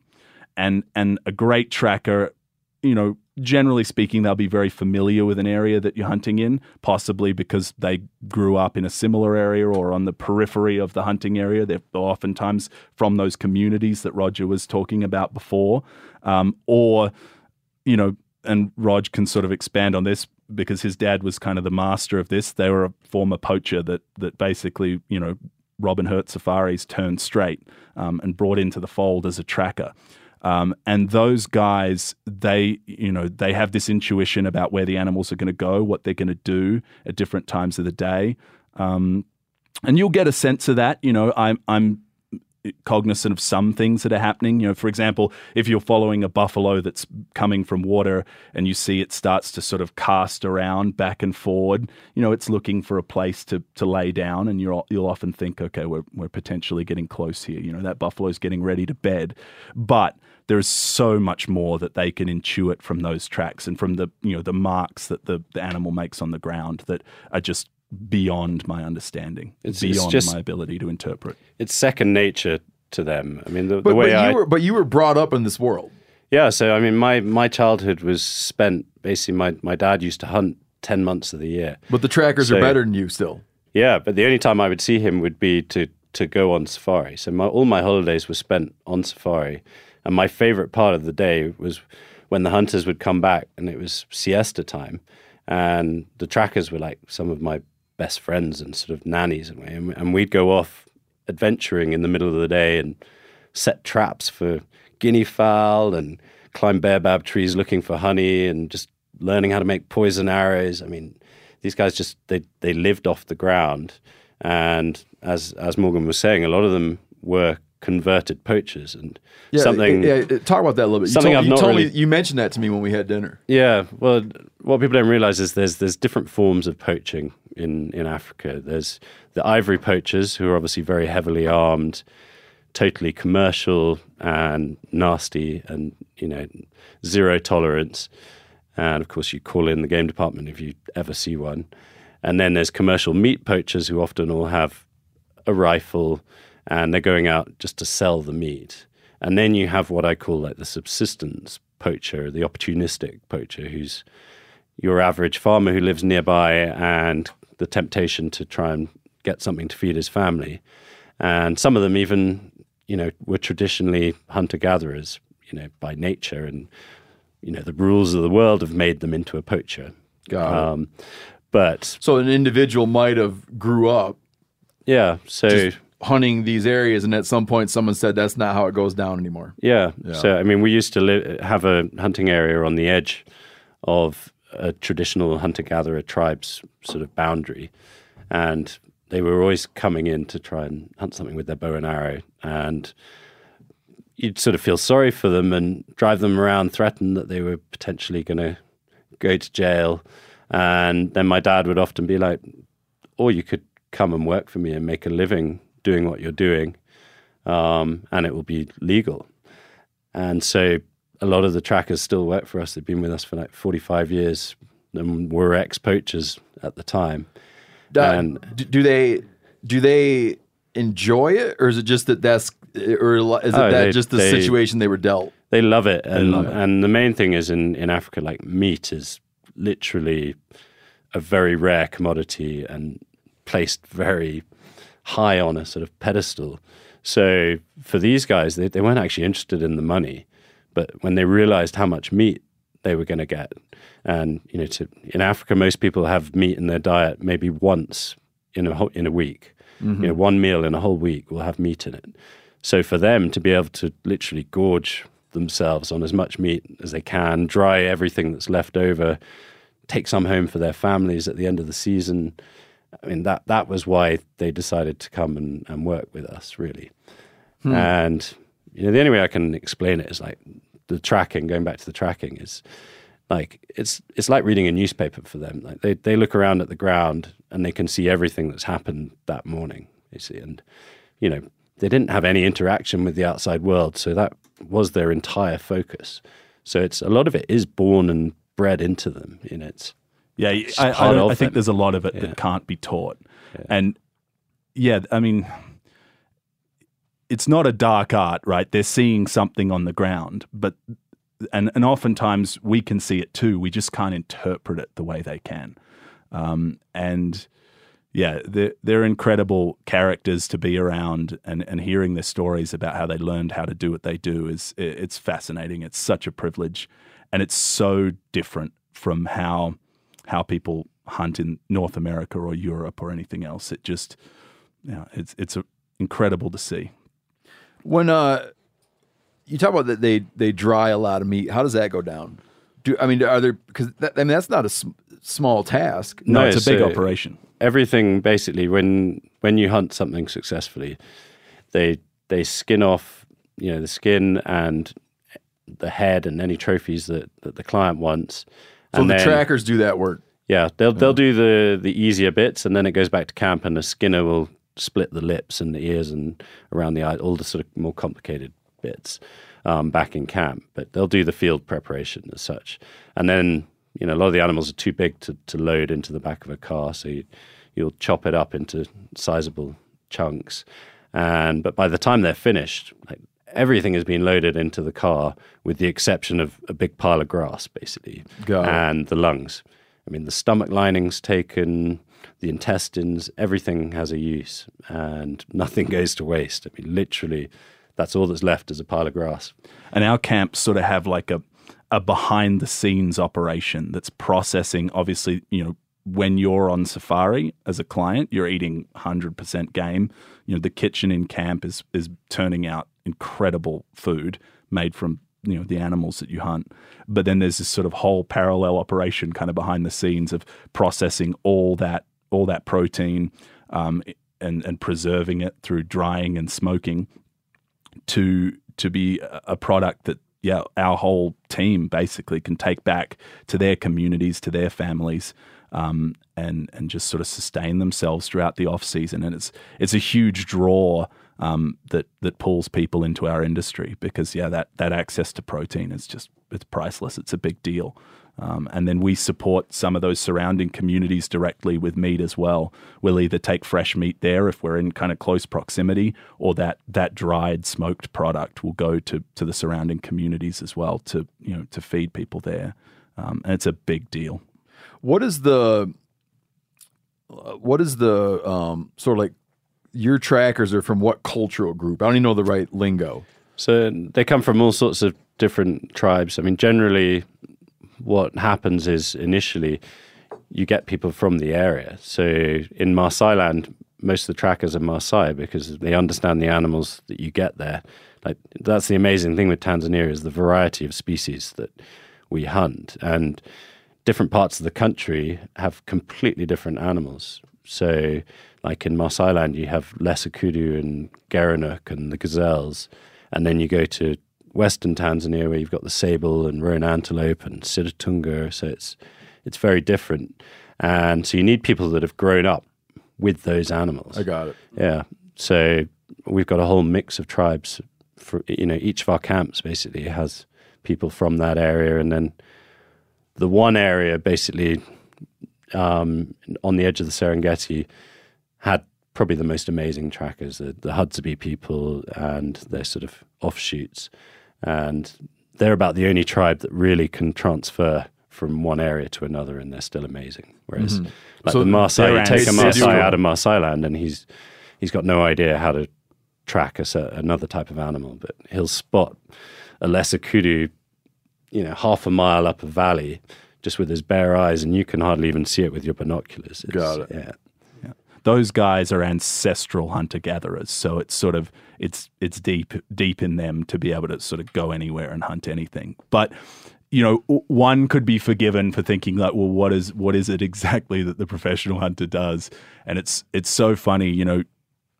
I've sat with trackers for hours and hours and hours and just talked about different things related to hunting and their perception of hunting and how it varies from mine and so on and so forth. And like the one bridge that I've never been or the one gap I've never been able to bridge is like them seeing an animal as a source of meat and understanding like why we want to go for an old bull. Like when we follow something for 8-10 hours in the hot sun and through thickets, you're crawling through like these buffalo holes in the thickets, and we get up on them. They point them out to me. We close the distance. I put my binos on it, and I'm like, oh no, they're young. We got to back out of here. Like the muttering and like tongue clicking and like shaking of heads. Yeah, looks pretty good to me. They're just like, guys, come on. I mean, they're just like, I know they're just like, what is wrong with these people? Like, what is this guy's deal? Can't believe it. Like, we worked so damn hard, and he's walking away. I mean, but yeah, it's just, it's like, it's that. They'll never be able to reconcile. They'll never be able to come to terms with that. And so, it's funny. There's always this kind of tension around that. But a great safari team of a professional hunter and trackers that are working together in unison it's a beautiful thing. When you guys strike off, how many trackers are with you? 2, with usually 2 in reserve. So it'll be. You'll have a senior tracking team that'll usually take the lead. If things go long, it is exhausting work, right? It gets very, very tedious. If things go long or there's sort of a scenario where, for example, like we were talking about before, an animal joins another herd or an animal's gone through an area and another herd's crossed over and it's kind of confusing, they'll sort of fan out and everyone will sort of work together to kind of sort out what's happening, and then sometimes the reserve guys will step up if the tracking job's getting long, but it'll be 2 with 2 in reserve.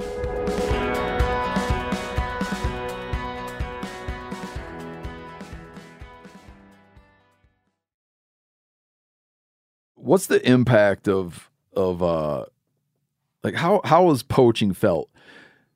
Meaning, like, you could be in America and you're aware of poaching here, right? But you don't hear about poaching here nearly as much as you hear about poaching in Africa. Yeah.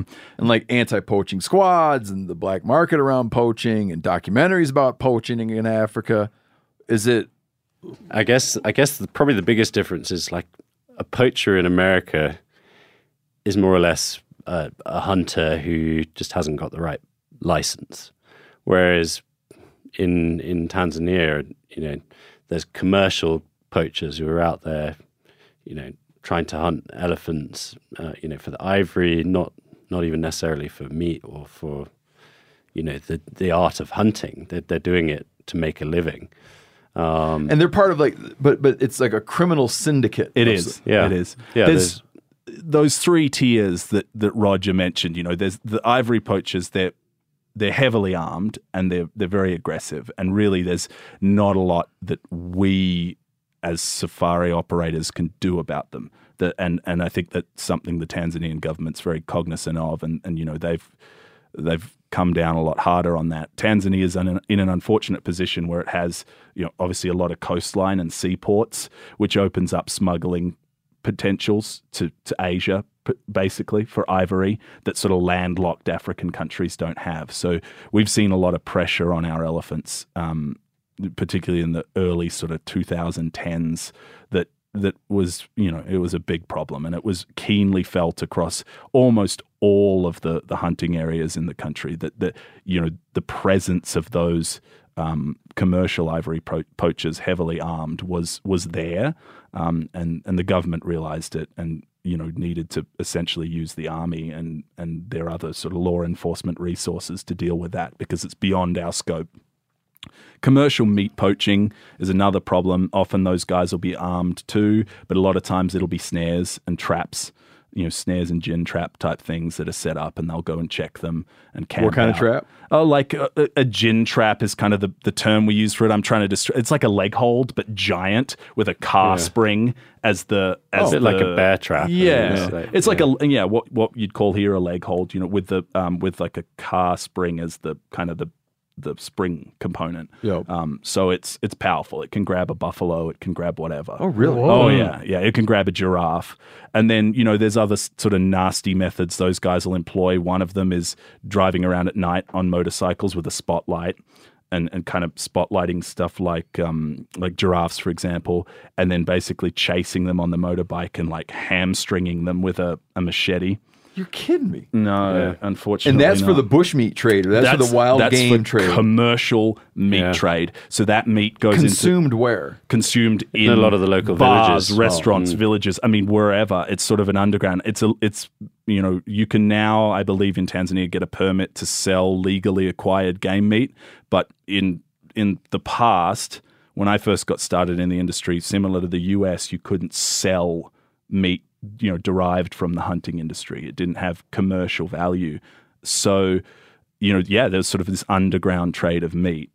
And then the third tier, like Roger says, which is the guys that, that sort of ladder category, that ladder category we can deal with. We can do something about that sort of, commercial meat poacher. Our anti-poaching teams are equipped to handle that. And then there's the kind of lone guy who, he's a subsistence farmer. Maybe an elephant came in and wiped out his crop. His family's hungry. Grab the old muzzle loader that he's got stashed under the... Which are homemade. I mean, a lot of these guns that we confiscate, they've made out of a bit of pipe. Shooting chunks of rebar that have been sawed. Yeah. Or I've seen AA batteries loaded into them. As the slug. As the slug. And so those guys, grab the old muzzle loader, grab the old bow and arrow, and head out into the game reserve and try and get something for the family. And those are the guys, when we catch them, that we have a lot of sympathy for. And if we can find a way to incorporate them into our operation, particularly if they're good, and you'll know they're good based on when you get them to lead you back to their camp and you see how much meat they've got stashed. and if they're dialed, it's like, all right, let's see what we can do here. I do want to. We have enough law enforcement friends where I do have to say that in the U.S., poaching is prolific, and you have a broad spectrum of people who participate, and ranging from like the honest mistake crowd to the people who fit the psychological profile of like a serial killer, and they're poaching so consistently to like scratch that exact same itch, and kind of everything in between to like very well organized groups of people who operate for years and years, taking excessive amounts of game for the trophy on the wall type of... Yeah, that's a good way of putting it. Yeah. Like you have some real organized poaching stuff, but it's not feeding a commercial market as much as it's feeding ego and sociopath. Yeah. The ego, And the commercial stuff that we read about would be, is very like mom and pop, the random butcher shop that is like, if you bring me a bunch of white-tailed deer, I'll turn it into mincemeat sausage. And we don't mean to downplay the poaching as an issue in North America. I think as you say, it's just got it's rooted in very different it's driven very differently. I'm sure even the guy that's out commercial elephant poaching in Tanzania, if you could offer him a steady job that didn't involve that, he'd be more than happy to quit. It's not coming from ego. It's all from poverty and unfortunately a demand for those products like ivory, rhino horn on the and the guys, lion bones and things like that too. So. And the guys out in the field are making a fraction of the big kingpins that are selling the ivory on. I mean, they'll make $1,000 maybe on a pair of ivory tusks, and the next guy will sell them for anything from $20,000 to $50,000. Let me. You might already know this, but just as a way to compare the two. So in the U.S., you have, speaking generally, the states own wildlife. Okay. The states have a state fish and game agency. The state owns the wildlife, whether the wildlife is on private land, state land, federal land. The state has jurisdiction over the wildlife. The state will have a state agency that employs biologists and law enforcement individuals. That state agency, those biologists will make an assessment of population, trends, models of how many animals are out there. They'll ascertain what a harvestable surplus would look like. They then take that harvestable surplus and they try to allocate it in a democratic fashion to the population. So these aren't real numbers, but like we have 1,000 deer. We can safely kill 200 a year. Those 200 will now be democratically allocated to the best of our ability to those people who would like to go get one.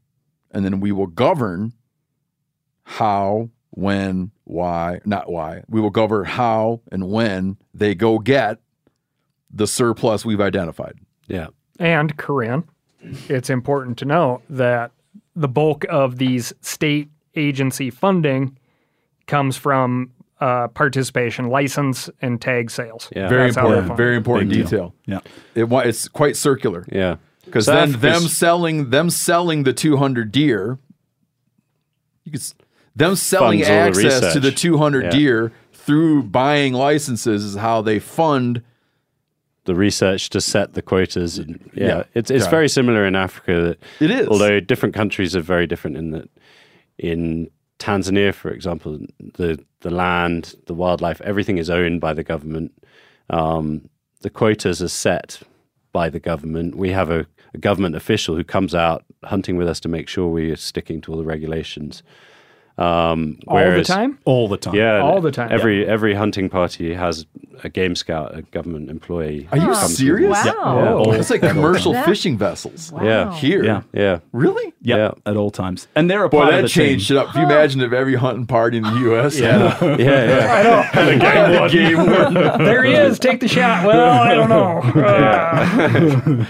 Really? Wow. Yeah. It's No, it's- always present? It's At all very times. regulated, yeah, and they're there to make sure we abide by all the regulations. What a huge commitment from the agency or whatever the appropriate term. Yeah. would be. Oh, for sure. And they're there, and they're a great help too. You know, when we run into those poachers, we don't have to do a citizen's arrest.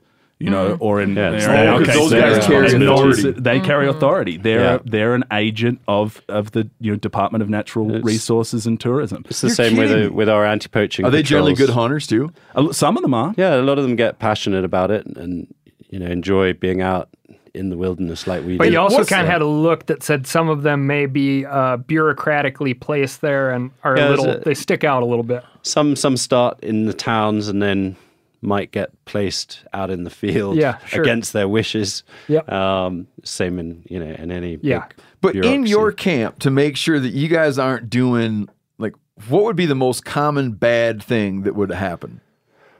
Well, I mean, we don't break any of the rules really, But but, what, like- there are laws like you're not allowed to hunt from a vehicle. You have to be 25 meters or 50 meters away from a vehicle at any time. You can't Can't hunt over water holes. Yeah, you can't for be in the example. water. Oh, so there. Yeah. Oh, I guess that's what I was curious about. They're Yeah. as Yeah, interested. we're not allowed to hunt at night. They're as interested in methodology as they are in that you're not killing too much of whatever. I would Yeah. say a combination of both. Yeah. Yeah, they're making sure that essentially the act of government that that governs what we do, they're there to make sure that we adhere to that. But as much of that as they do, they're also there to support us in our efforts, to combat poaching. Yeah. They're there to be, they're essentially the law enforcement arm of the Department of Natural Resources and Tourism that they are able to, if we run into a poacher, they're going to make the arrest. They're going to make sure that everything's properly documented and written up and so on and so forth and take that person into custody, which is something that we don't have the authority to do. So it's very much a combined effort. Like our anti-poaching teams are half our employees of Robin Hood Safaris and half from the Tanzania Wildlife Department. and they all go out on patrol together and help each other out. And you guys are operating out of the same camp. Yeah, they'll have their You're bases. like hunting poachers all kind of at the same time. The two go together. Every time we're out in the field, we're on patrol. You know, we have our actual anti-poaching units as well, but when we're in the field, we're naturally doing anti-poaching. Yeah. So all of Tanzania, you are not allowed to hunt the water holes. No one can or hunt. specific you can't hunt to over your water. Apart from a few animals Crocodile that or live in hippo, water, yeah. Sitatunga, water bat. There's a few very specific animals that. So other than aquatic or habitat, semi-aquatic species that you're just not. I mean, like crocodile is in the water all the time. There's an exception for that, but we can't sit over water and wait for a buffalo to come and drink. God, that seems so nitpicky for Africa. Pretty Being amazing. someone that's never been there and has no idea what I'm talking about, I just thought it was a little more Wild Westy. Yeah. But it makes it a challenge, which to me is half of what hunting's about. And these rules weren't set 20 years ago, 30 years ago. These rules have been around, since the early days. I would say probably Roosevelt safari era, it was probably a little looser, but for sure there would have been a concept of we don't shoot stuff over water. We don't shoot big tuskers, big elephants over water. We track them from the water hole, and that ethic would have been.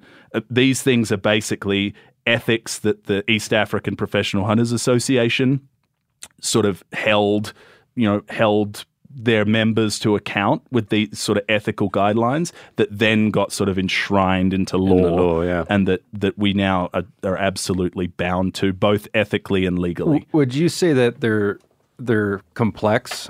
Or, I mean, like, Well, how hard would it be for someone to step in and understand the regulatory regime? That's why we do, like, to become a professional hunter, you do a 2-year apprenticeship, and then you have to sit an exam on the law. I mean, because every species, there's different rules. Like, to hunt a male leopard, first of all, it's got to be male, but it's got to be over a certain length, or, it can be confiscated.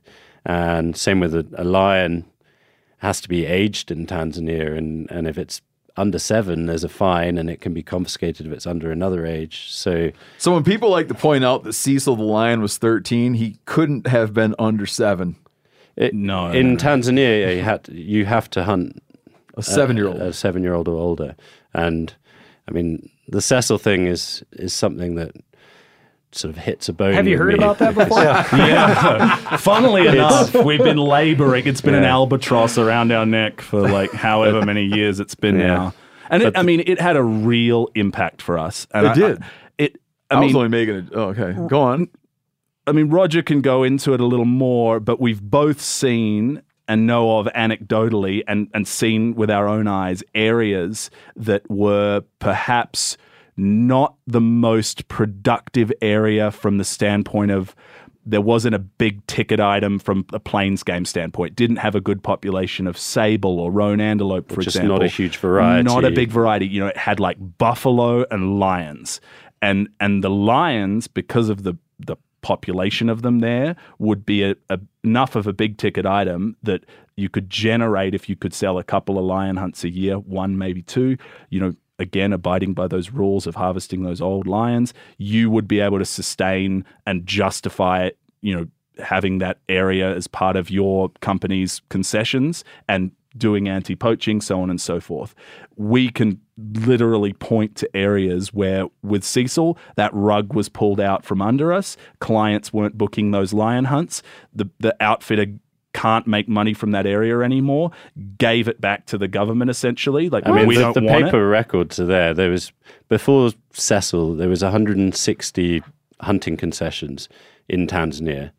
And within 3 or 4 years of that, the government basically, the hunting outfitters had returned a lot of these leases because they didn't have the business for them. And it dropped to 120. And those 40 areas, the sort of fringe areas, they then had no use. And I watched it with my own eyes, some of our neighboring concessions, where everything went. It had a negative impact on everything. Like, there wasn't a tree left because if no one was looking after that area, the local villagers would use it for something. So first of all, the loggers would move in, cut all the trees, then the illegal grazing would come in, and there's no one there to sort of stop it. And then after that, then the farmers would come in and, plant their crops. And within literally a year to 2 years, this pristine wilderness area was just farmland without a breathing, living wild creature. So you believe, you're saying this, I just want to clarify. We call him Cecil. Yeah. The Cecil lion debacle.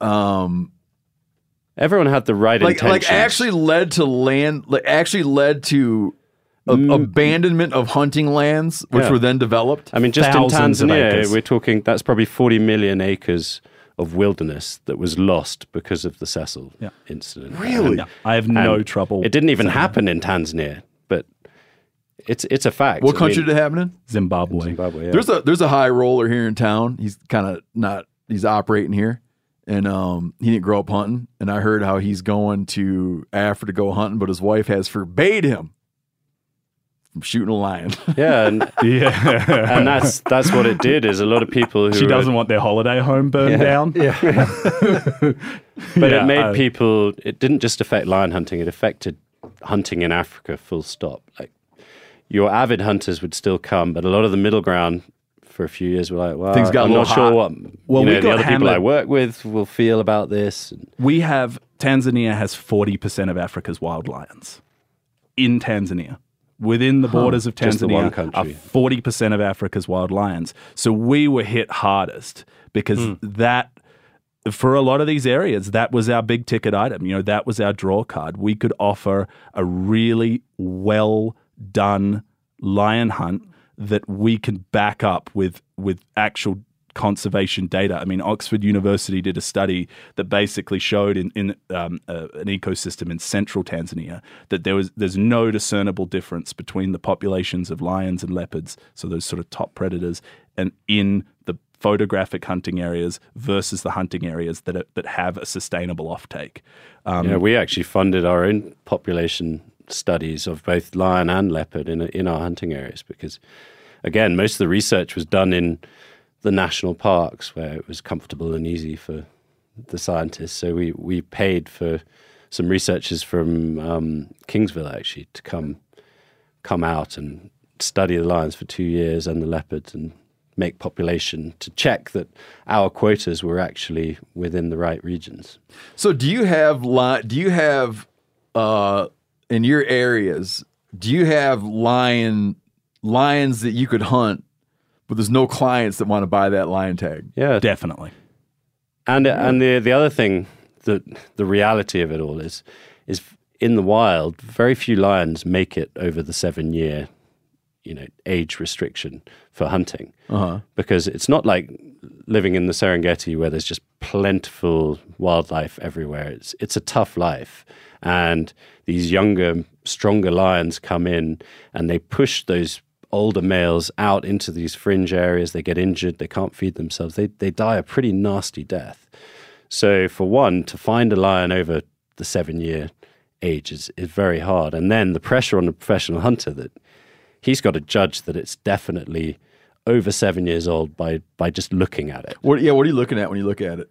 There's a whole range of things from nose mouth, coloration, mane development, color body shape, color of their teeth. They have these glandular patches sort of on their back legs. Look how they've developed. It's an inexact science. Yeah. Trail cameras are a real help because we can get trackers helpful on that kind of stuff. Yeah, a little bit. A little bit. It comes down to your judgment. At the They're going to say it's a huge lion, no matter what. Yeah. And it might be a 3-year-old. They're going to be like, "Oh, it's a monster." And it's like people here with mountain lions. Yeah, big old Tom. Big old Tom. Every mountain lion. Yeah. Totally. Black bear. So we were coming down the road looking for turkeys last weekend, and there's a black bear about the size of my dog, little white patch on his chest, and he's sitting like my dog, one leg kind of kicked out on his back like this, literally waiting for cars to get down the road, And I turned to my buddy Kyler after we passed, and I was like,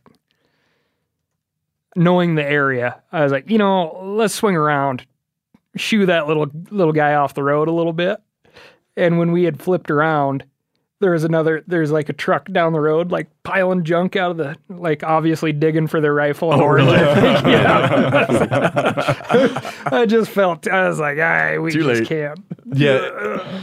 It's one of those things where in an area where there's a thriving lion population, it won't be just one male with a pride.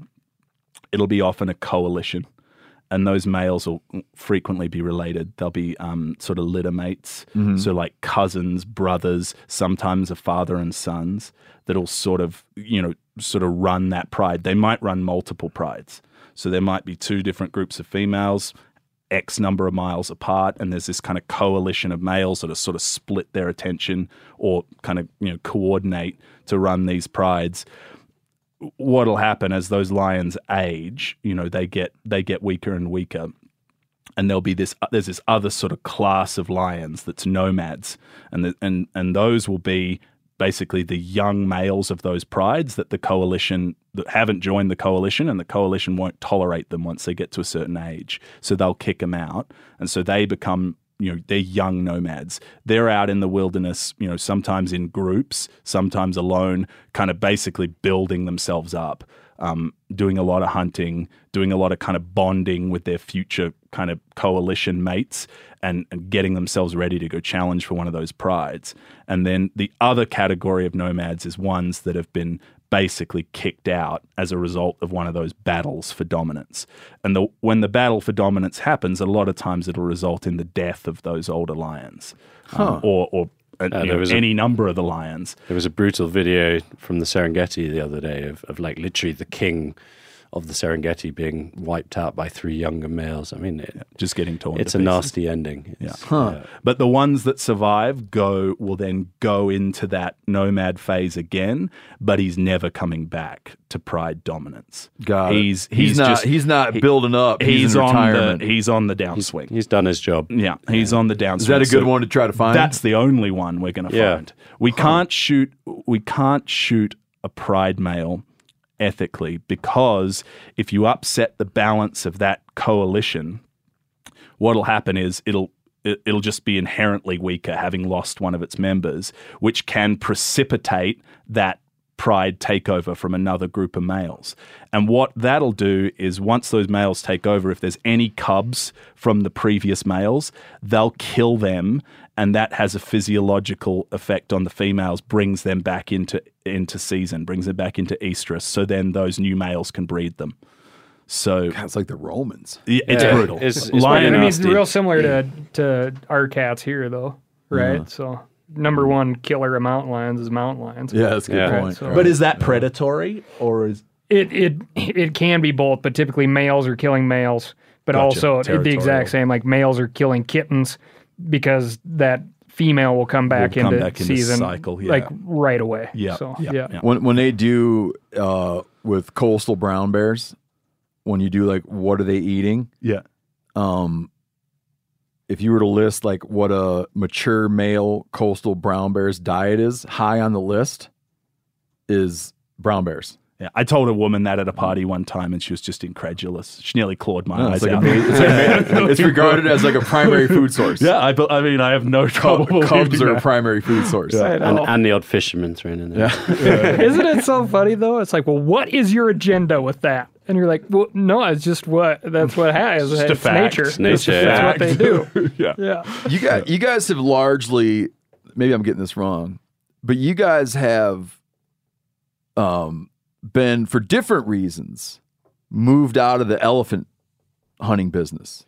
Well, we as a company made a choice about 20 years ago that we couldn't ethically hunt elephants in our hunting areas in Tanzania. The poaching got so bad about 15 years ago that, for a mature elephant with big ivory, it takes 50, 60 years to get to that level. And are they that old? Yeah. Oh, yeah. I knew they were old, man. Oh, they're old, yeah. So, oh my God, really? To get to the point that we would feel comfortable hunting one again would take another 20, 30 years from now, just to build up those populations to to an ethical level for us. But there's still ethical, government limits. But we just personally decided You don't sell the hunts. if you want to. Well, we'll suggest people go to Botswana or parts of Namibia where they've got too many elephant and they actually physically have to cull on top of the foreign hunting clients. Botswana at one point was having to cull 40 or 50,000 elephant every year. What? Yeah. Wow. Yeah. No way. Yeah. I mean, the crop damage that they can do, and again, elephants are extremely migratory by nature. They'll follow grass, they'll follow the rains, they'll follow ancient ancestral paths to get to different food resources at different times of the year. And of course, all that now has been interdicted by highways, Human development, population. farmland, and so on. So, if they can't do those migrations, they're increasingly pushed into these smaller and smaller areas, and they just eat themselves out of house and home. And also they get in conflict with those surrounding agricultural communities. And that's where, the necessity of a cull comes in. But we're not in that place in Tanzania anymore. And what's fundamentally changed for us is, we, if you believe as we do, and I think as everyone in this room does, whether it's in the North American model or in our model, that, an animal, there's in any sort of functional sort of population of animals, there's a sustainable offtake that can be managed and can be utilized, whether it's lions or white-tailed deer, that's something that's possible. But when you've got that commercial poaching pressure over and above on top of that, it's not sustainable anymore. We can't, look at ourselves in the mirror and say, there's elephants we could harvest in these areas and it wouldn't be detrimental to the population. So, Robin Hood safaris, we're out of that business. Well, that actually leads me elephants on to aren't dropping another point. Yeah, offspring every single year, too. No, they're not dropping. 4 to 7 year calving interval, 22-month gestation. Yeah, elephants. It's a elephants process. will breed well when they're left to their own devices and when they have habitat, but it's a slow process. It's generational. So if you lose a whole bunch like we did, it takes a long time to get back. Recover. But what Morgan was saying a minute ago is something that it touches a bone with me. For some reason, hunting in Africa is labeled as trophy hunting.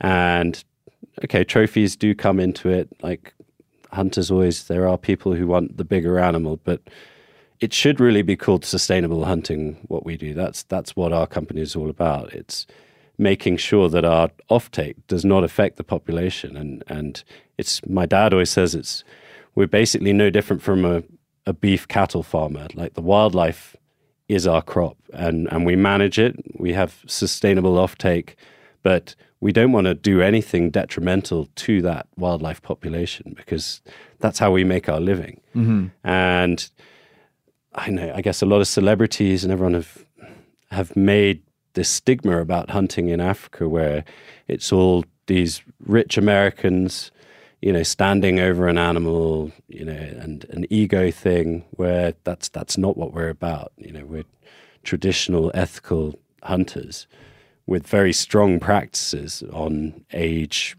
sex, everything like that. Well, it's very confusing, and I'll tell you, like, the argument that I hear all the time, and I have no answer to because I have no experience, right, is like, well, where does that money go from that elephant hunt? Yeah. Right? And it's like, well... It generally all goes straight back into that area, because the game fee gets paid to the government, which funds their game scouts who are back in the area patrolling. And that's what I was saying with these areas that disappeared after Cecil, was because there was no longer any funding, and they put the funding back into the core places that are bringing them money. And that's what I'm confused about too, because so you pay a lease to the state for that concession. Yeah. But then at that point, it sounds as if it then becomes your responsibility to fully manage that concession. In conjunction with the wildlife department. But that wildlife department will not operate there unless there's an active concession. Well, they just have limited funding, and they're going to put the funding at their core resources. So like the Serengeti, for instance, that has millions of tourists coming through, paying fees. They have all the funding they need for that area, and they're going to protect it because that's bringing in the big bucks. And the more peripheral the areas are, the less funding reaches those places. And that's where hunting comes in. Like, without hunting, most of the areas we operate would disappear in a matter of literally years. So your business affords the government to be able to do monitoring in that area. Exactly. 100%. Yeah. So Tanzania's got, I think it's 40% of their total land mass is set aside for some sort of conservation effort, some sort of wildlife conservation and sort of various tiers of wilderness. So before, when you were talking about like no one lives in our Luganzo concession because it's a game reserve, well, that's kind of our top tier of protection. Below that, there's other tiers where you'll have areas where there are human inhabitants. There is a village inside the area. There are people grazing through that area seasonally. There are people, honey hunters, people collecting honey, people collecting firewood, doing other activities. But there's still game there, and there's still, it's still a hunting concession. There's still management going on. There's still kind of an interaction between those people that are inhabiting or seasonally using the area and the hunting operator and the government. But essentially, that's a huge chunk of land that the Tanzanian government's committed to wildlife conservation. Like, I'm not sure what percentage of North America is set aside for some sort of wilderness or hunting or whatever. There's what is it? Less than 2%. No, but no, the 30 by 30. Is that what it is? Mm-hmm. Oh yeah. But that's a way different definition. Yeah. By 2030 having, is that right? Yeah. By 2030 having 30% of the U.S. in some kind of it's protected state. It incorporates things like CRP and under some kind of conservation model. Yeah, right? and the lines here are a lot blurrier between wildlife habitat and agriculture, right? Like, you can go on a ranch that's being fairly intensively, farmed or ranched, and there'll be white-tailed deer, there'll be antelope, there'll be elk coming down onto the alfalfa, there'll be predators, following those animals.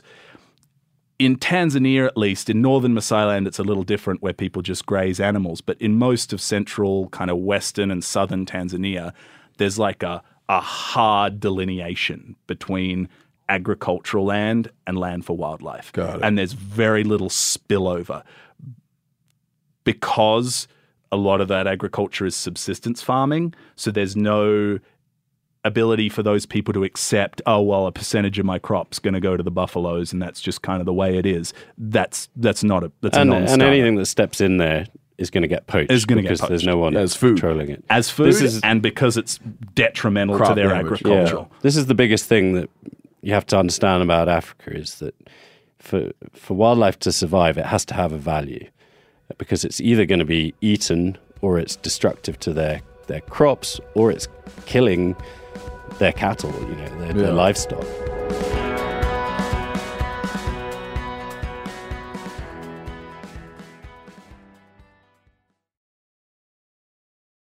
In the U.S., we're on edge, very guarded about the pay-to-play model. Certain forces are not, okay? Right, yeah. But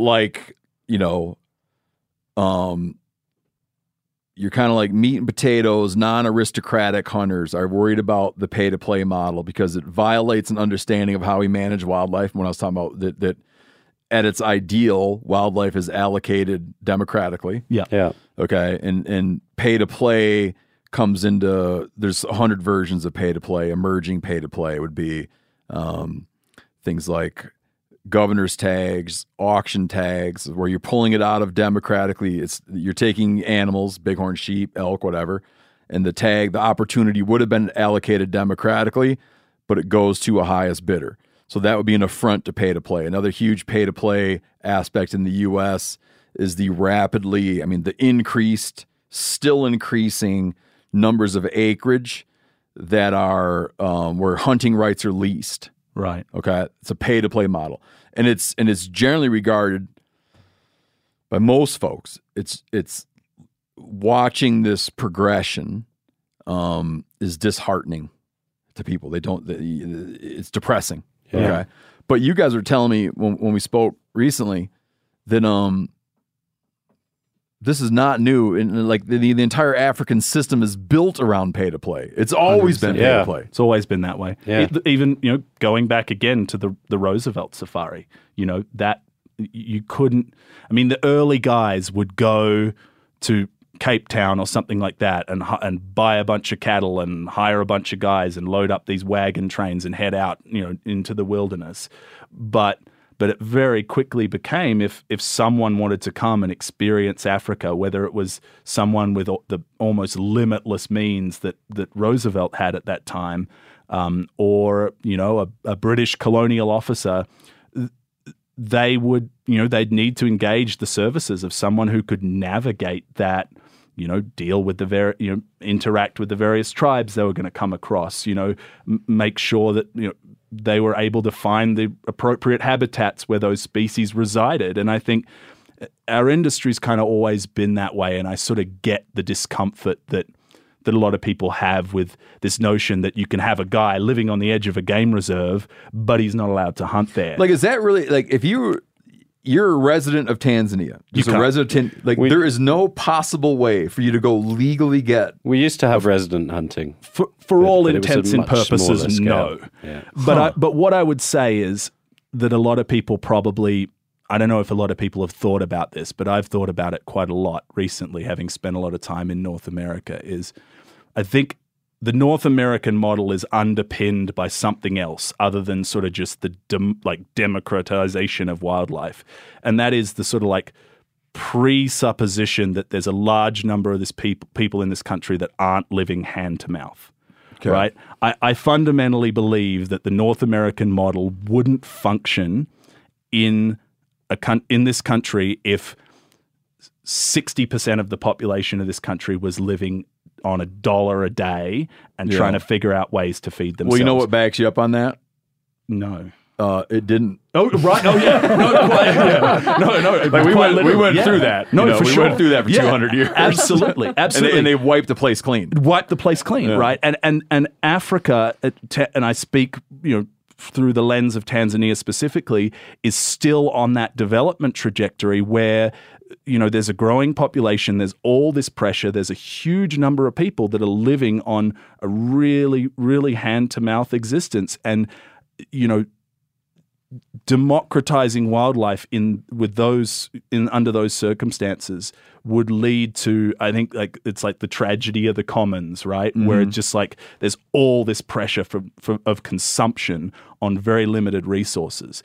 And also, I think if you spoke to the average Tanzanian, like sport hunting isn't a high priority for them. It'd just be about the meat. It'd be about the meat. And so what we do, what our objective is as a company, is to basically extend those benefits to those communities, partner with those communities, and allow those people that live on the edge of the game reserve, okay, they can't grab their bow and arrow, apply for a tag and go in there and shoot a buffalo, but that there's meat coming back to their communities, there's employment coming back to their communities, there's things they need like clinics, schools, et cetera, et cetera.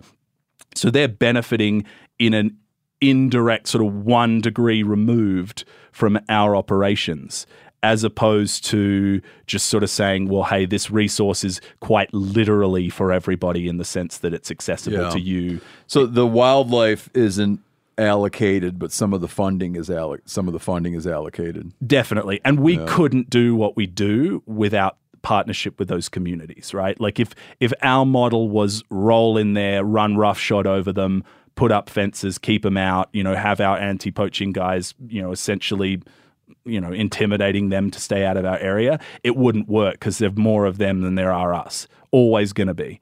So the only way that our model functions is if those communities feel that they're a stakeholder in this model, that they're benefiting.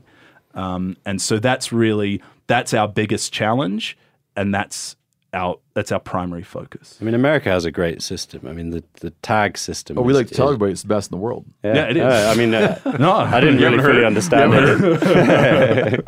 Unironically, it is. Yeah. But there's some preconditions, I think, that are missing. It's a great for us. point. Randall and I are working on a project. We're working on a project about it'll be an audio book, an audio book. I imagine his title would be Dr. Williams on that. Yeah, I mean, add a little credibility to it. We're working on the first one we're doing is a history of the deer. Well, what we call the long hunters. If you heard of a feller named Daniel Boone. Oh yeah. He made his name for himself as a long hunter, but focused heavily on the deer trade in colonial America. Oh, interesting. Because they were in bad shape for a while. Oh, and what you're talking about when you talk about what about when everyone is in poverty? Right. How does the system? So there's so many things that in Randall's research that just things that are brought to mind in talking to you about what goes on in Tanzania would be these very early wild attempts at slowing the slaughter. Right. From pot hunters, from professional poachers, of which, Boone was essentially a professional poacher, meaning that if you didn't own land in a district, you weren't allowed to hunt. Interesting. You weren't allowed to hunt somewhere where you didn't live nearby. Like the European model. Yeah, and trying to, which no one paid attention to. Yeah. But them trying to go okay, how would you do something like this? And I couldn't believe one of the first prohibitions on deer hunting was in the 1700s. Oh, wow. Yeah. Early. They were just going well, what if we had a time of year? What if we had a time of year when you can't hunt? And basically the response is shit. Yeah, I hope everybody else pays attention to that. Yeah. So, but it was sort of watching this young country to be going well, let's say you did want to save some of it. Where do you begin? Yeah. With a bunch of ideas that didn't hold. So what defines a long hunter? They went on some long ass hunting trips. Got it. Yeah. Got it. It's just okay. Interesting. They would only return if they had enough meat to bring back. Wow. Okay. Right. And that's hide hunters. They were generally deer. They were hunting generally. They sold a lot of bush meat. Got it. Okay. They sold a lot of bush meat, but they were generally hunting hides, primarily white-tailed deer hides that would get exported to Europe. Interesting. And there's also the parallel of global demand for commodities fueling excessive harvest, right? Same way you're talking about. When you're talking about ivory trade, right? In the commercial demand for those resources. Oh, yeah. Military trade. There's a bottomless demand or an endless demand, whatever you want to call it, for white-tailed deer skins. Yeah. To turn into leather for leather products. And it's just from people that didn't really care how you got them. Right. Yeah. Yeah. As long as, like you said, you talked about earlier, if you can get them to the port, that's good enough for me. Good enough. Yeah. The fascinating thing with North America to me is obviously those animal populations just took a dive. I mean, I've heard about it in relation to turkeys and white-tailed deer in particular, but obviously the habitat was still there to enable that once they had figured out through whatever political or social means to put this structure to conserve these animals, set seasons, limit harvest. Once that was in place, the animals were able to bounce back because that habitat was intact. Yep. Whereas what we face really is, like Roger was talking about before, that loss of habitat.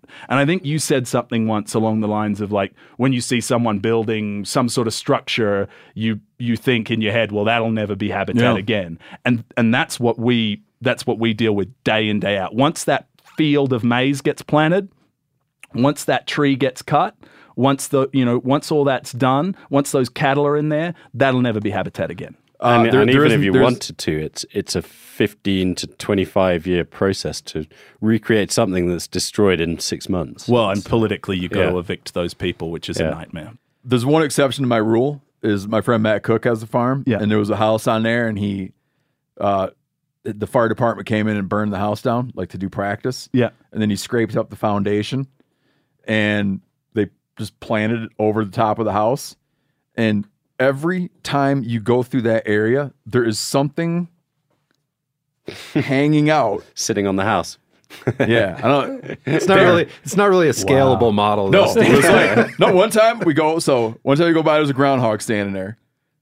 Last time, 2 times ago, I went by it. There's a fox squirrel standing there. And I'm not kidding you. We were just doing a fundraiser hunt there. And the turkey that my fundraiser guy that I was helping, the turkey that he killed, when I spotted that turkey, it was standing on that place. Nice. So just imagine. So there's that place. Yeah, hats off to that guy. I often kind of have fantasies like driving the Paradise Valley, like maybe we could just scrape all this back. Listen, buddy, you're talking here. Listen, let me choose my words very carefully. Had someone in 1800 thought that they would just put a giant trailhead right alongside what would become I-90, and that was the trailhead for everything to the south of there. Yeah, they would be applauded today. But that ain't gonna happen. I had some other point I was gonna make about what the hell were we talking about before I started talking about my buddy's place? Well, that habitat when it goes, it never comes back. Well, we've mentioned Roosevelt a lot. Yeah. So we've been mentioning his safari. Yeah. Sort of. You mentioned like the habitat was still there. Yeah. His kind of genius at the time was it was just focused on basically preservation of habitat. Right. It was stop the slaughter. Yeah. Like stop unregulated slaughter, and then save ground. Right. Knowing that just the fecundity, the biology of the animals, if you stop killing every last one of them and you save chunks of ground, it would kind of resolve take care of itself. Yeah. Later, much later, in the 50s, 60s, we started to really do a lot more around putting animals back on habitat. Right. Moving animals around, recovering stuff. But initially, the conservation play in the U.S. was stop commercial slaughter and put some kind of loss prevention in place on habitat. Right. And then later we started to fine tune through, all these restoration, the national captive breeding and putting animals back out. But early on, man, it was just those two things. And it's what kind of reminds me a little bit of what we're talking about here is like what we're talking about that you guys see in Africa is like try to stop commercial slaughter. Right. And then try to hang on the ground. Yeah. Yeah. South Africa went through a reintroduction phase. They did. Well, yeah, because they privatized. They went a different direction to us. They privatized the kind of resource. And so I think they went from something like 4 million head of game in the entire country to 20 million in a couple of decades because essentially, there became a market for, people to go over there and hunt or, do photo safaris or whatever it was. And people started breeding game. Since they could own it, they could breed it. So they'd buy a couple of whatever and put them together and breed and then sell the excess, and it sort of repopulated. I think it, there's downsides to that model a little bit like you're talking about your shed antlers, right? There's a little something I think in a lot of people where knowing that animal is the sort of offspring of captive maybe takes a little bit of the gloss off it. Mm-hmm. It's certainly, I wouldn't say I'm necessarily firmly in that camp, but I feel that a little bit. One of the great things about Tanzania is you're hunting a wilderness that's kind of always been like that. Yeah. And those animals are the descendants of the ones that Roosevelt hunted, so there's that. But you can't argue with the success of that model. From a just numbers of animals on the ground standpoint, it's a hugely successful model. Cal's got a question. Oh, sorry, go ahead. So I was going to say, going back to the Roosevelt protecting the habitat thing, I think that's our biggest issue in Africa right now. Is the population in Africa is already 1.3 billion people, and it's set to basically double in the next 25 years. So the pressure on land is just like it's never been before. Yeah, you're not terribly optimistic, are you? No, I mean, everyone's so in the great world is anti-hunting, and especially African hunting, but we're preserving these huge wilderness areas that have so much pressure, and I would be totally for it if there were other forms of land use that could protect it. And the phototourism has their areas, but none of those people want to go to the places we hunt, and it needs something to protect those areas. And at the moment, we're the answer. And until someone comes up with something else, people need to realize how important what we do is. Yeah, there's that huge temptation to like say, well, just swap the gun for the camera, right? And then there's no killing, there's no, it's all quote unquote sustainable. The issue with that is Tanzania already has, I think, on the mainland, I think it's 14 or 16 national parks. And I think 3 or 4 of them generate enough revenue from visitors to basically cover all those costs that we talked about, like having guys patrol the boundaries, having guys work with the local communities to kind of encourage, participation, but not encroachment. And the rest of them, and the government's doing their best, but again, resources are tight. It's a country that's trying to develop, trying to create more opportunities for their people. Resources are tight, so a lot of those areas that are ostensibly, for photographic tourism are just not in good shape. They're not getting the visitors to sort of cover the costs of managing those areas. And I can tell you, a photo tourist isn't going to follow tracks of buffalo for 8 or 10 hours a day in the baking hot sun, pushing through thorn bushes to get a grainy image of the arse end of one heading in the opposite direction. But hunters will do that all day long and pay for the privilege. Yeah. So we have a different, and while getting bitten by tsetse flies and, dodging snakes. I mean, it's just a different clientele for a different product. But that ecosystem that has the low game density, the sandy soil, and the tsetse flies is no less valid of an ecosystem and no less important for sustaining certain species than the Serengeti is, in my view. Cal's got a question for you. Oh, I mean, that was a beautiful statement, so I was going to let it linger a little bit. But yeah, absolutely. Habitat, man. It's all habitat. It is. And one of the greatest things about hunting is the fact that a lot of people go to New York State, but they don't go to the parts of New York State that I go to, right? Or swap that out for Montana or Maryland or wherever. It just takes you off of the tourist map, and it's ultimately, in my mind, a much more real experience, right? Oh, big time. I mean, the thing that I say to people that it's like kind of become a little bit of something I repeat again and again, but safari, the word safari doesn't mean hunting trip. There's a word for hunting in Swahili. It's kuinda, which I also think kind of rolls off the tongue, to be honest. But that wasn't selected as the word to describe what we do. Safari was, and what safari means is journey. And people forget, like again to Roger's previous point about us sort of getting labeled and tarred with this trophy hunter brush. People, just imagine in their mind's eye a bunch of kind of out of shape guys driving around on a truck indiscriminately shooting animals. But safari is so much more than that. And it's exactly what you say. It's that connection with those wild places. It's the adventure. It's the adventure. It's the drama of it. I mean, hopefully not as dramatic as what Roger had to experience. That's the high drama. I like to keep things a little more mellow. But, it's the drama, it's the success, it's the failure, it's the sunrises, the sunsets, it's the sounds. On the last safari I was on, we bumped into this giant python, like 13 foot long and as thick as my thigh. And it was so cool. We talked about that around the campfire. Nothing got killed that day, But it was a trophy day, right? We sat around the campfire and we're just like, my tracker nearly stepped on its head and it sort of reared up and it was incredible. We talked about it around the campfire for hours. And it was just like one of those things where you realize like that's safari.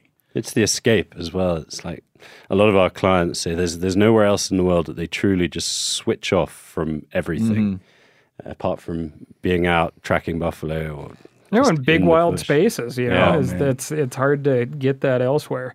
I do have to ask you this one thing. It's not nearly as romantic and fun as the things we've been talking about, but what you have to go through to be a professional hunter, as it is a profession, right? And then what is your response to people in North America who casually respond to themselves, or refer to themselves rather, as professional hunters?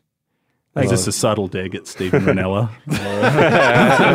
Never in my life. I want you to Never go in my Scott. life have I heard. I talk a lot, and it's recorded. I want you to find where I've ever said that. No. I think other people have said it about you. Sure, No, that's yeah. good. No, I'm being very facetious. It's a brotherhood. So I'm not in the business of kind of dunking on other people. Shit talking. Shit talking people that make their living, guiding, whatever, doing whatever it is that they do that kind of allows them to refer to themselves that way. We had a professional shed antler hunter on the podcast recently. Really? Well, it turns things into dog That shit. is that. I'm gonna have to think about. So he that was one. a PH. I'm gonna think he about. was a PSH. I'm gonna have to think about that one for a while because I'm still a little bit Professional baffled about mushroom hunters, Yeah, I for guess sure. Yeah. you do enough of anything, you become a professional. No, for sure. And I mean, our industry's got a little bit more of a sort of formal thing to it. But there are guys will look at the kind of apprenticeship I've done, which some of it has been like a little bit self-taught. Others have been really just following around, these, again, incredible hunters. And going back to, Roger's comment that his brother chewed him out for not carrying his rifle. His brother Derek was like an early mentor to me getting into the business. And that was one of the first things he ever said to me. He's like, listen, when you get off the truck, doesn't matter if you're going to take a piss or you're going to go check a water hole real quick, see if there's some tracks there, grab that rifle, put a round in it, and That's just the be other on thing. edge, Is always have a loaded rifle. There's no point carrying a rifle around if it doesn't have a bullet in the Yeah, chamber. this rule applies to the client as well, by the way. But stuff like that, getting the opportunity to sit with those guys. Another guy, Danny McCallum, who's one of the greats. Getting the opportunity to sit down with Danny and just pick his brain about stuff.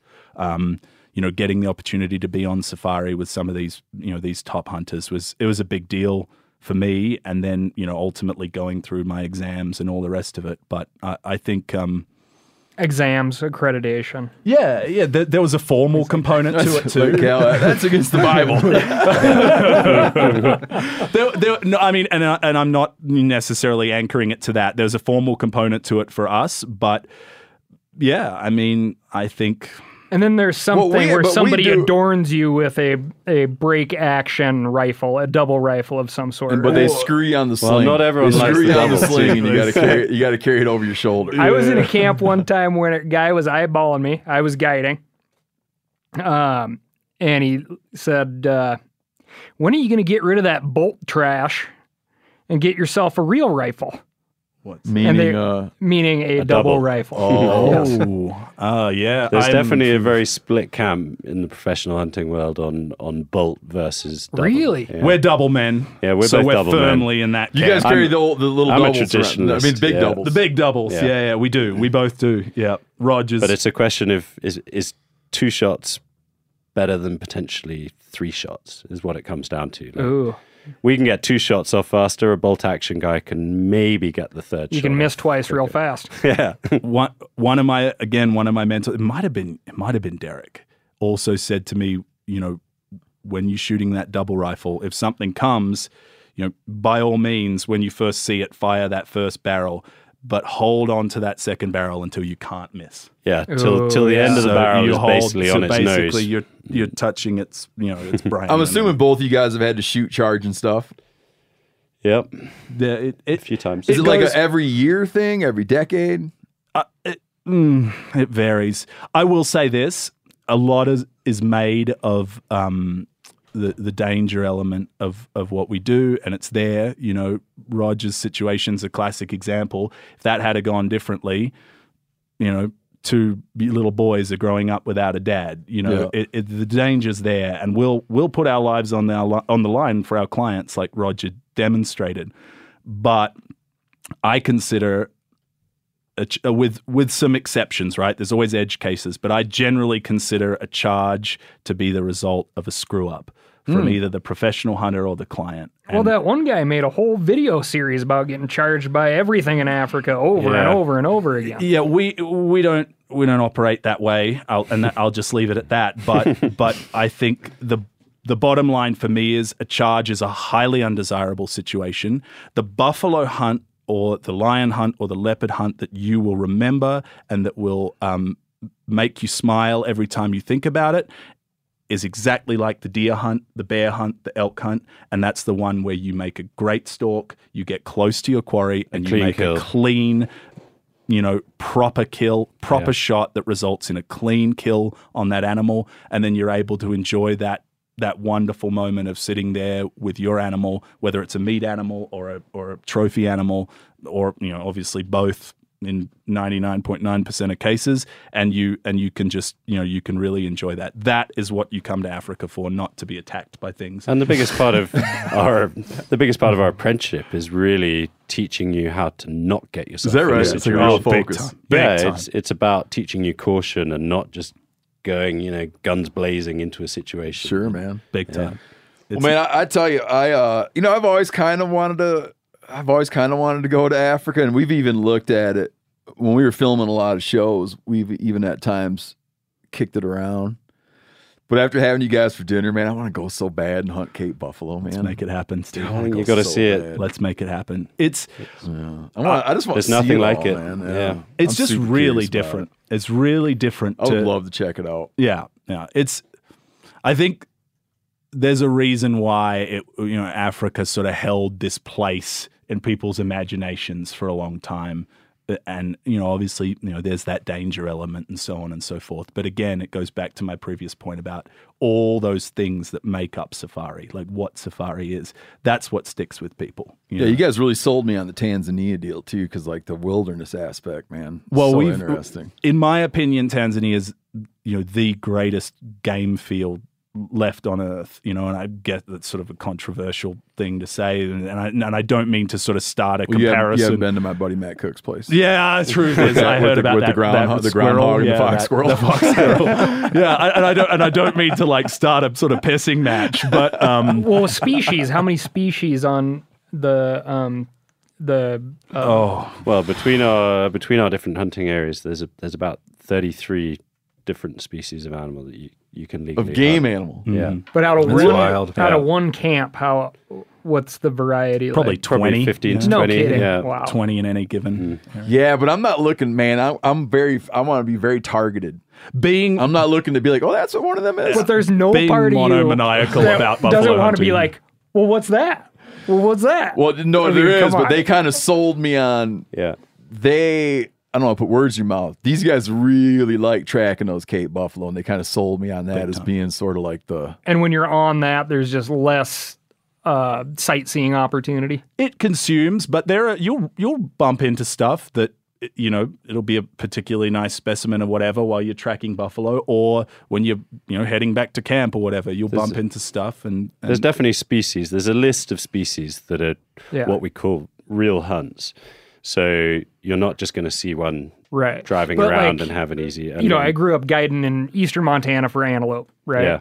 And people got so distracted by all the other stuff that you could do that it became very challenging to kill an antelope, which at the time was not hard to do.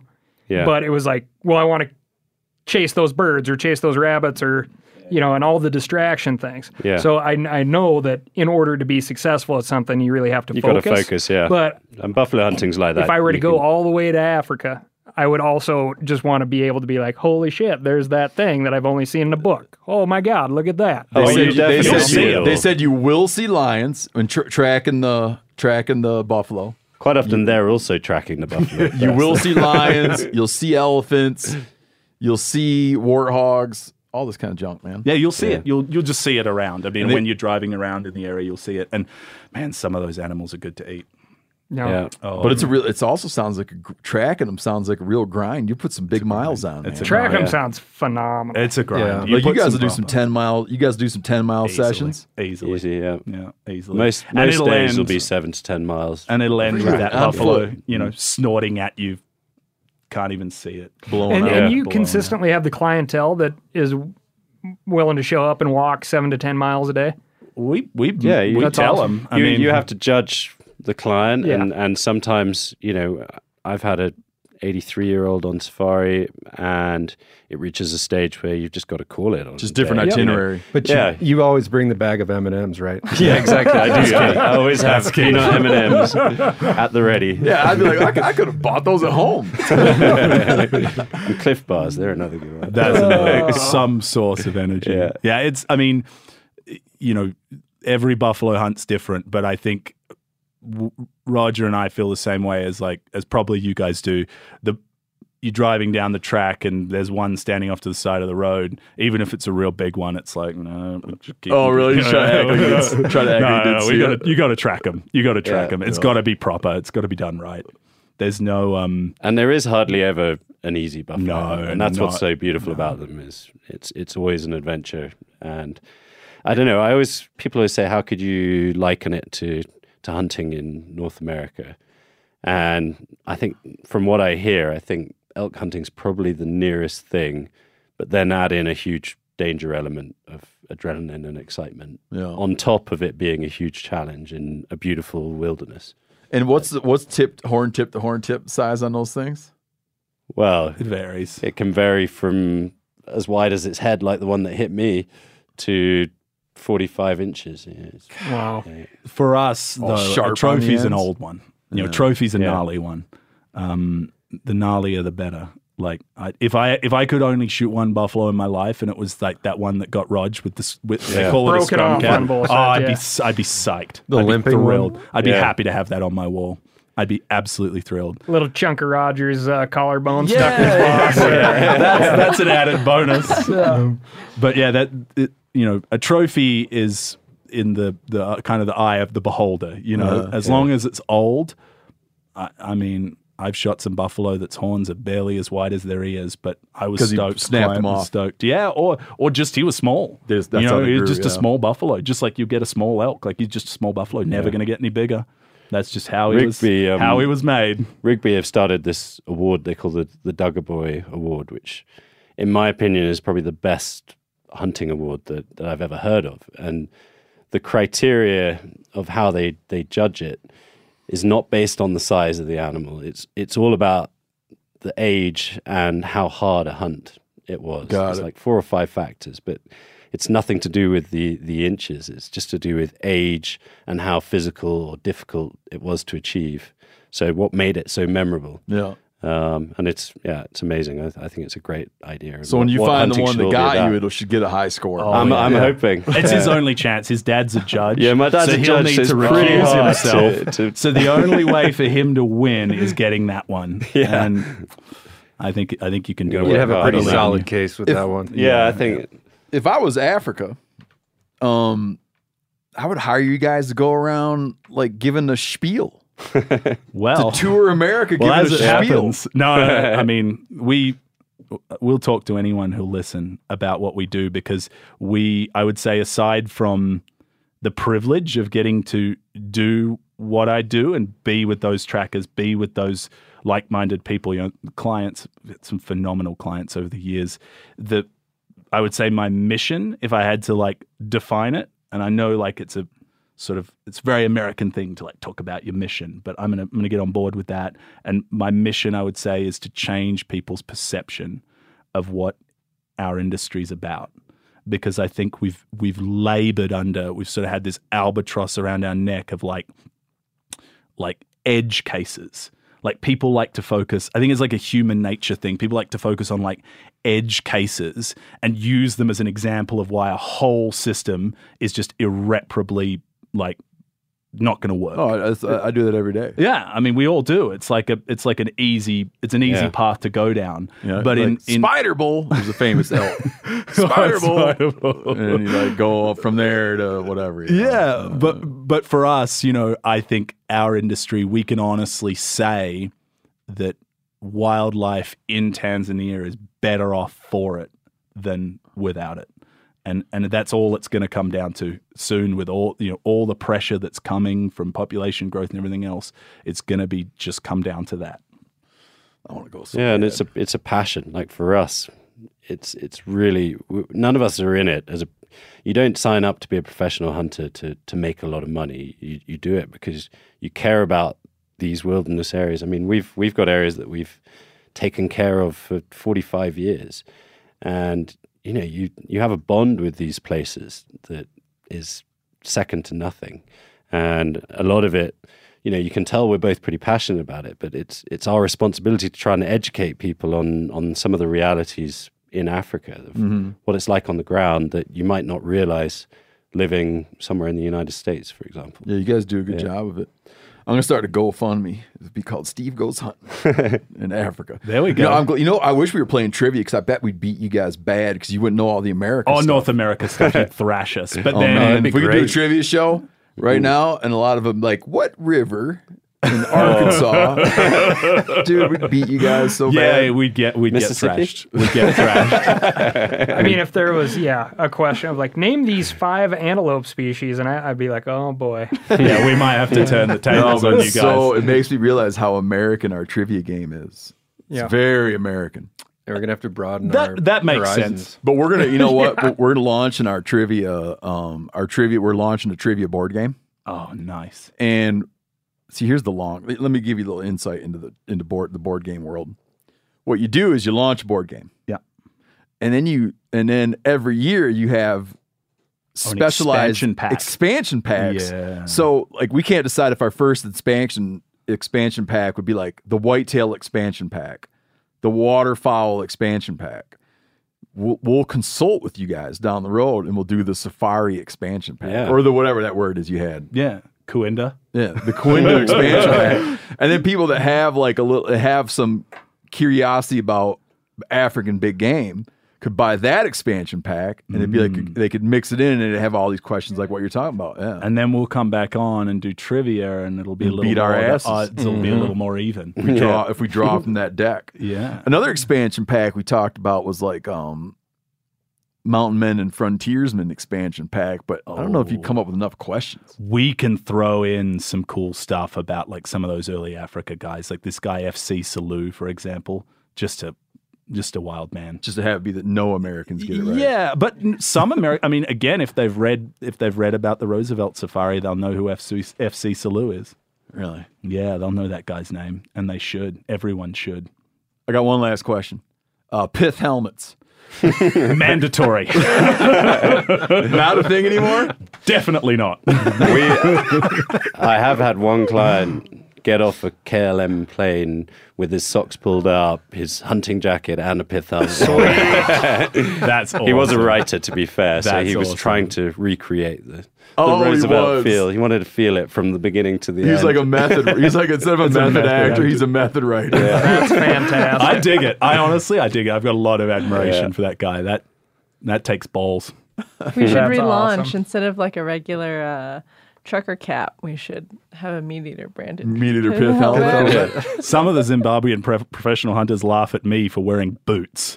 So I think a pith helmet's going to be like a non-starter. I'll look it up later. I'm not quite clear on why they wore them. Was it sun protection? It was supposed to be shade and breeze. Sun protection. Yeah. I don't think it's going to stop a bullet. No. No. All right, Robin Hurt Safaris. That's the place. Dude. Yeah. Don't call down there, though, until I get my situation squared away. Have a thing on the web. Just shut the website down. Yeah, just for a few days. Until I get my situation squared. We'll hold something for you. We'll hold something for you. Dude, I want to go so bad, man. All right. What are you thinking, Phil? You in? Is this my official invite? Well, let's see if you can get that editing pulled together. We'll do it. I'm always looking see to if you grow. can turn it around on the edits. All depends on how the next couple weeks go, it sounds. Yeah. All right, guys. Thanks so much for coming on, man. This is great. Thanks for having us. Yeah.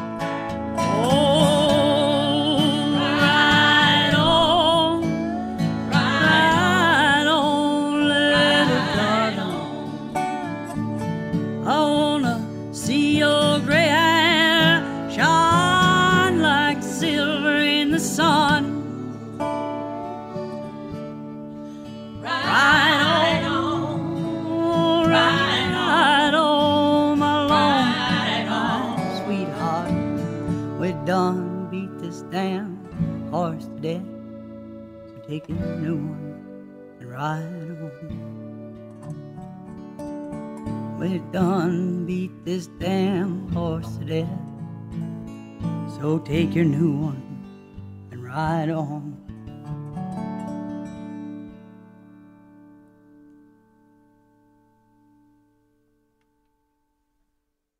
For 3 days only, save up to 30% off bestsellers from First Light, FHF Gear, Phelps Game Calls, and the Meat Eater store. They'll also have for sale the Bear Grease trucker hats in camo. They're included in this sale, and all the great gear on First Light. Whether you're fishing, shed hunting, scouting, sighting in rifles, or cutting lanes, your gear needs to keep up with all your spring and summer pursuits. The sale has you covered. Hurry, the sale ends May 16th. Shop now at firstlight.com, FIRSTLITE.com.